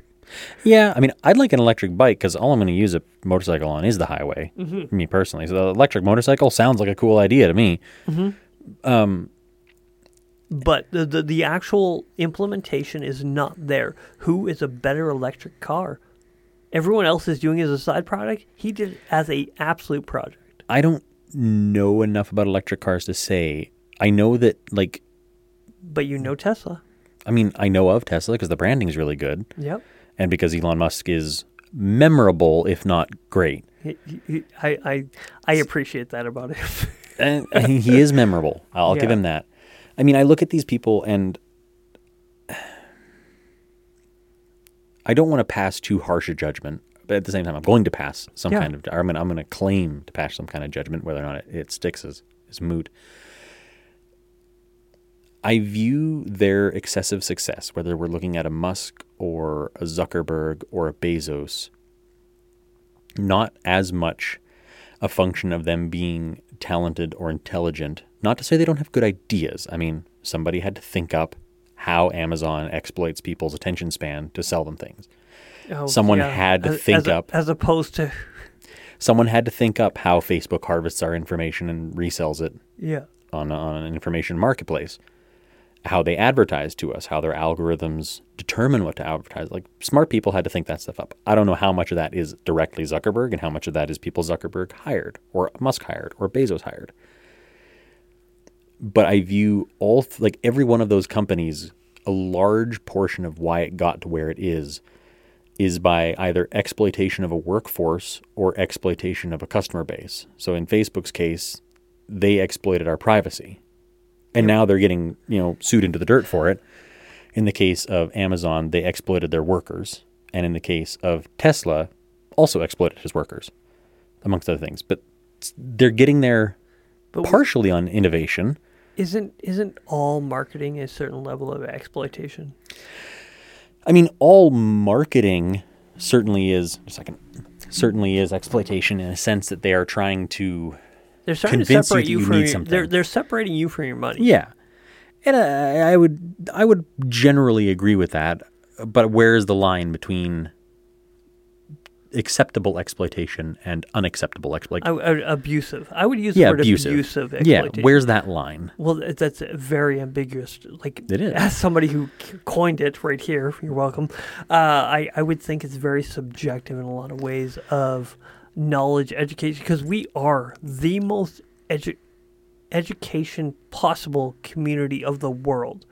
And we have the entire world at our fingertips, and no one's taking the time to actually... How not? How not? Because Abigail Thorne, somebody who said, I have a philosophy degree, you can have it for free because I'm going to give you all my information and everything. We have the world of possibility at our fingertips at all times. People exploit themselves by not taking the time to educate and understand the world around them. So it's not that they are exploiting, because they are to a certain degree, but people exploit themselves by not taking the time to become educated and to take an understanding. Because are you assuming that the world around them is not giving them the understanding that you have everything right here? Everyone's been saying it for years. Joe Rogan, the biggest podcast in the world, is saying we are the capable of being the smartest generation in the world. He's bringing on... We are definitely capable. I don't think it's realistic. But then it's never been. I don't think it has ever been realistic for us to be the smartest population in the world. But it's the most as it's ever been. I would agree with that. It's probably the best it's ever been. I think it has a long ways to go before it's something that we can assume of people, that they should be educated. I mean, the barriers, and like it's something that I have to question. Again, I'm going to use some rhetorical language that's going to be kind of gross, and I wish I had better words for it. I view as a sort of privilege of my circumstance being that I was raised in a household that generally encouraged me to have high epistemological standards in terms of what I believe, why I believe it. I was raised in a household where, I got an education, and not just an education in what I was told, this is the way things are. I was given an education and told, question it. Yeah. Like, that's part of being educated, is to ask more questions.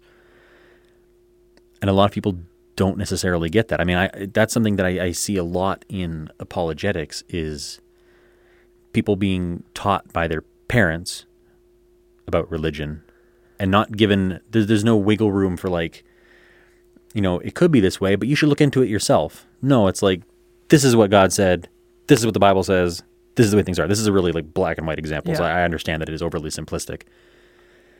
There's a lot of things still in place societally that stymie that desire to have higher epistemological standards. And I want those standards to go up. Yeah. But I don't think everyone... I feel privileged in the sense that I was raised in a household that had all that. Not everyone did. And so I don't want to assume that everyone should have the same drive to learn that I do when they weren't necessarily raised in a situation that encouraged it the way that I was. All right. I want to team with you on something. Okay. I want to read Nietzsche at the same time as you. Okay. Because from my understanding of him, is he speaks of the death of God, is that the sociological understanding of who God is had brought forth the death of God. That the more that we understand science and social and all these things, brought forth the idea that there is no longer necessity. So this the more that we learn, the more that we said, hey, here's what you need to know, here's what the social tells you, and this is how you should question it, has brought forth the death of God. And it's not literal, but a figurative death of needing a need for God. And so I have always wanted to do more research and learn more, because I'm understanding this from a regurgitated understanding of who Nietzsche and what he said. Yeah. And I assume you're kind of on that same line as I am, while simultaneously not having read it. Yeah. Yeah, I would say so. I think we could have a lot of fun with that. Let's do it. Start our own little philosophy book club. With that being said, we covered Halo Effect. We covered, what did we not cover? We covered a lot of ground tonight. We were kind of all over the place, so but much. I don't feel bad about it. No, fucking, it's been fun. I love these little evenings together. Oh my God. That's the gayest thing you said all day. Oh, okay. I'm gonna tell, no. Okay. Fun story to close this out, okay? Yeah, do it. And I love this because I know that my uncle is not going to listen to this podcast because he doesn't. Oh, isn't that great? Okay. I know so many people that aren't listening. So I work for my uncle, and he's a fantastic person. Yeah. And what was it, 2 weeks ago was the Pride Walk here in town, which I went to. I went to the Pride Walk, and I enjoyed it. And then I went to the dance afterwards. I didn't know there was a thing. Yeah, that's fine. And I told him that I was going to go to the Pride Walk. He was like, we were sitting around Friday having our pizza and talking about what we're doing for the weekend. I was like, oh yeah, I'm going to go to the Pride Walk and then go to the dance. He's like, oh, if some big hairy bear comes up and asks you for a dance, you're going to dance with him? And I was like, yeah, probably if he asks nicely. You're the hairy bear. I'm not that hairy. But anyways, He asked me, and I was like, yeah, I'd probably dance with him if he's polite about it. I don't care. Someone wants to dance with me. I take that as a compliment, like whatever. He hasn't clued into the fact that I am part of the alphabet mafia. Like I qualify. Yeah. He hasn't clued in. And so I said that, I made that joke. And then he was telling his son about this. His son knows that I am. Yeah. And so his son was like trying to explain to him what that means. Yeah. He still hasn't clued in. He is still completely, it is still flying so far above his head. And so it's become a game now in the shop where I'm incrementally doing things that are slightly gayer than before. And I'm waiting until I can see that little switch flick in his head. And he's like, oh, wait a second. It's so much fun. It's so much fun. What are you going to be sucking his dick and be like, I think he's gay? Probably not that. That would be incestuous. But just the comments, the things I'm planning on doing. I may not even actually go do some of the things that I mentioned, but I'm going to just incrementally do slightly more. Fucking gold. It's so much fun. And I work with a bunch of like blue collar, super conservative guys. Yeah. And bless their hearts, they also think that's the funniest shit they've ever seen watching me do this. I appreciate their good nature about it so much. I am so glad to be on the sidelines while this shit. It's so great. I'm just raising a little chaos, man. Fucking do it. Okay, so yeah, that's awesome. You've been listening. Hey, what did you think of was it a Rage Culture one? Mm-hmm. Yeah, I was hoping. Haven't quite finished it. You haven't quite finished it? I was hoping there'd be more outrage, and we kind of got to the point of fucking Dylan Mulvaney. We're like, fucking have at her. Like, if somebody wants to pay me to say stuff, I'm like, I take the money. I take the money. Yeah. It's not me who's changing my values. It's them. Yeah. And we did get to the point of, if they want to do that and shoot themselves in the foot, what do they want to do? Cool. I'll take the money. Dylan Mulvaney, good on you. Bud Light, you shit beer anyways. Who cares? Yeah. Piss Vasa. So I hope you get to finish that one. And you are my most liberal friend and brother. And I fucking enjoy having you on. All right, brother. I disagree with you on so many things, but I'm so glad that we're friends. I wouldn't have it any other way. So, yeah, I don't know a better way to end this. I don't think there's anything we haven't hit. So, no. I don't even know what to name this one. I don't know either. Devin's fired.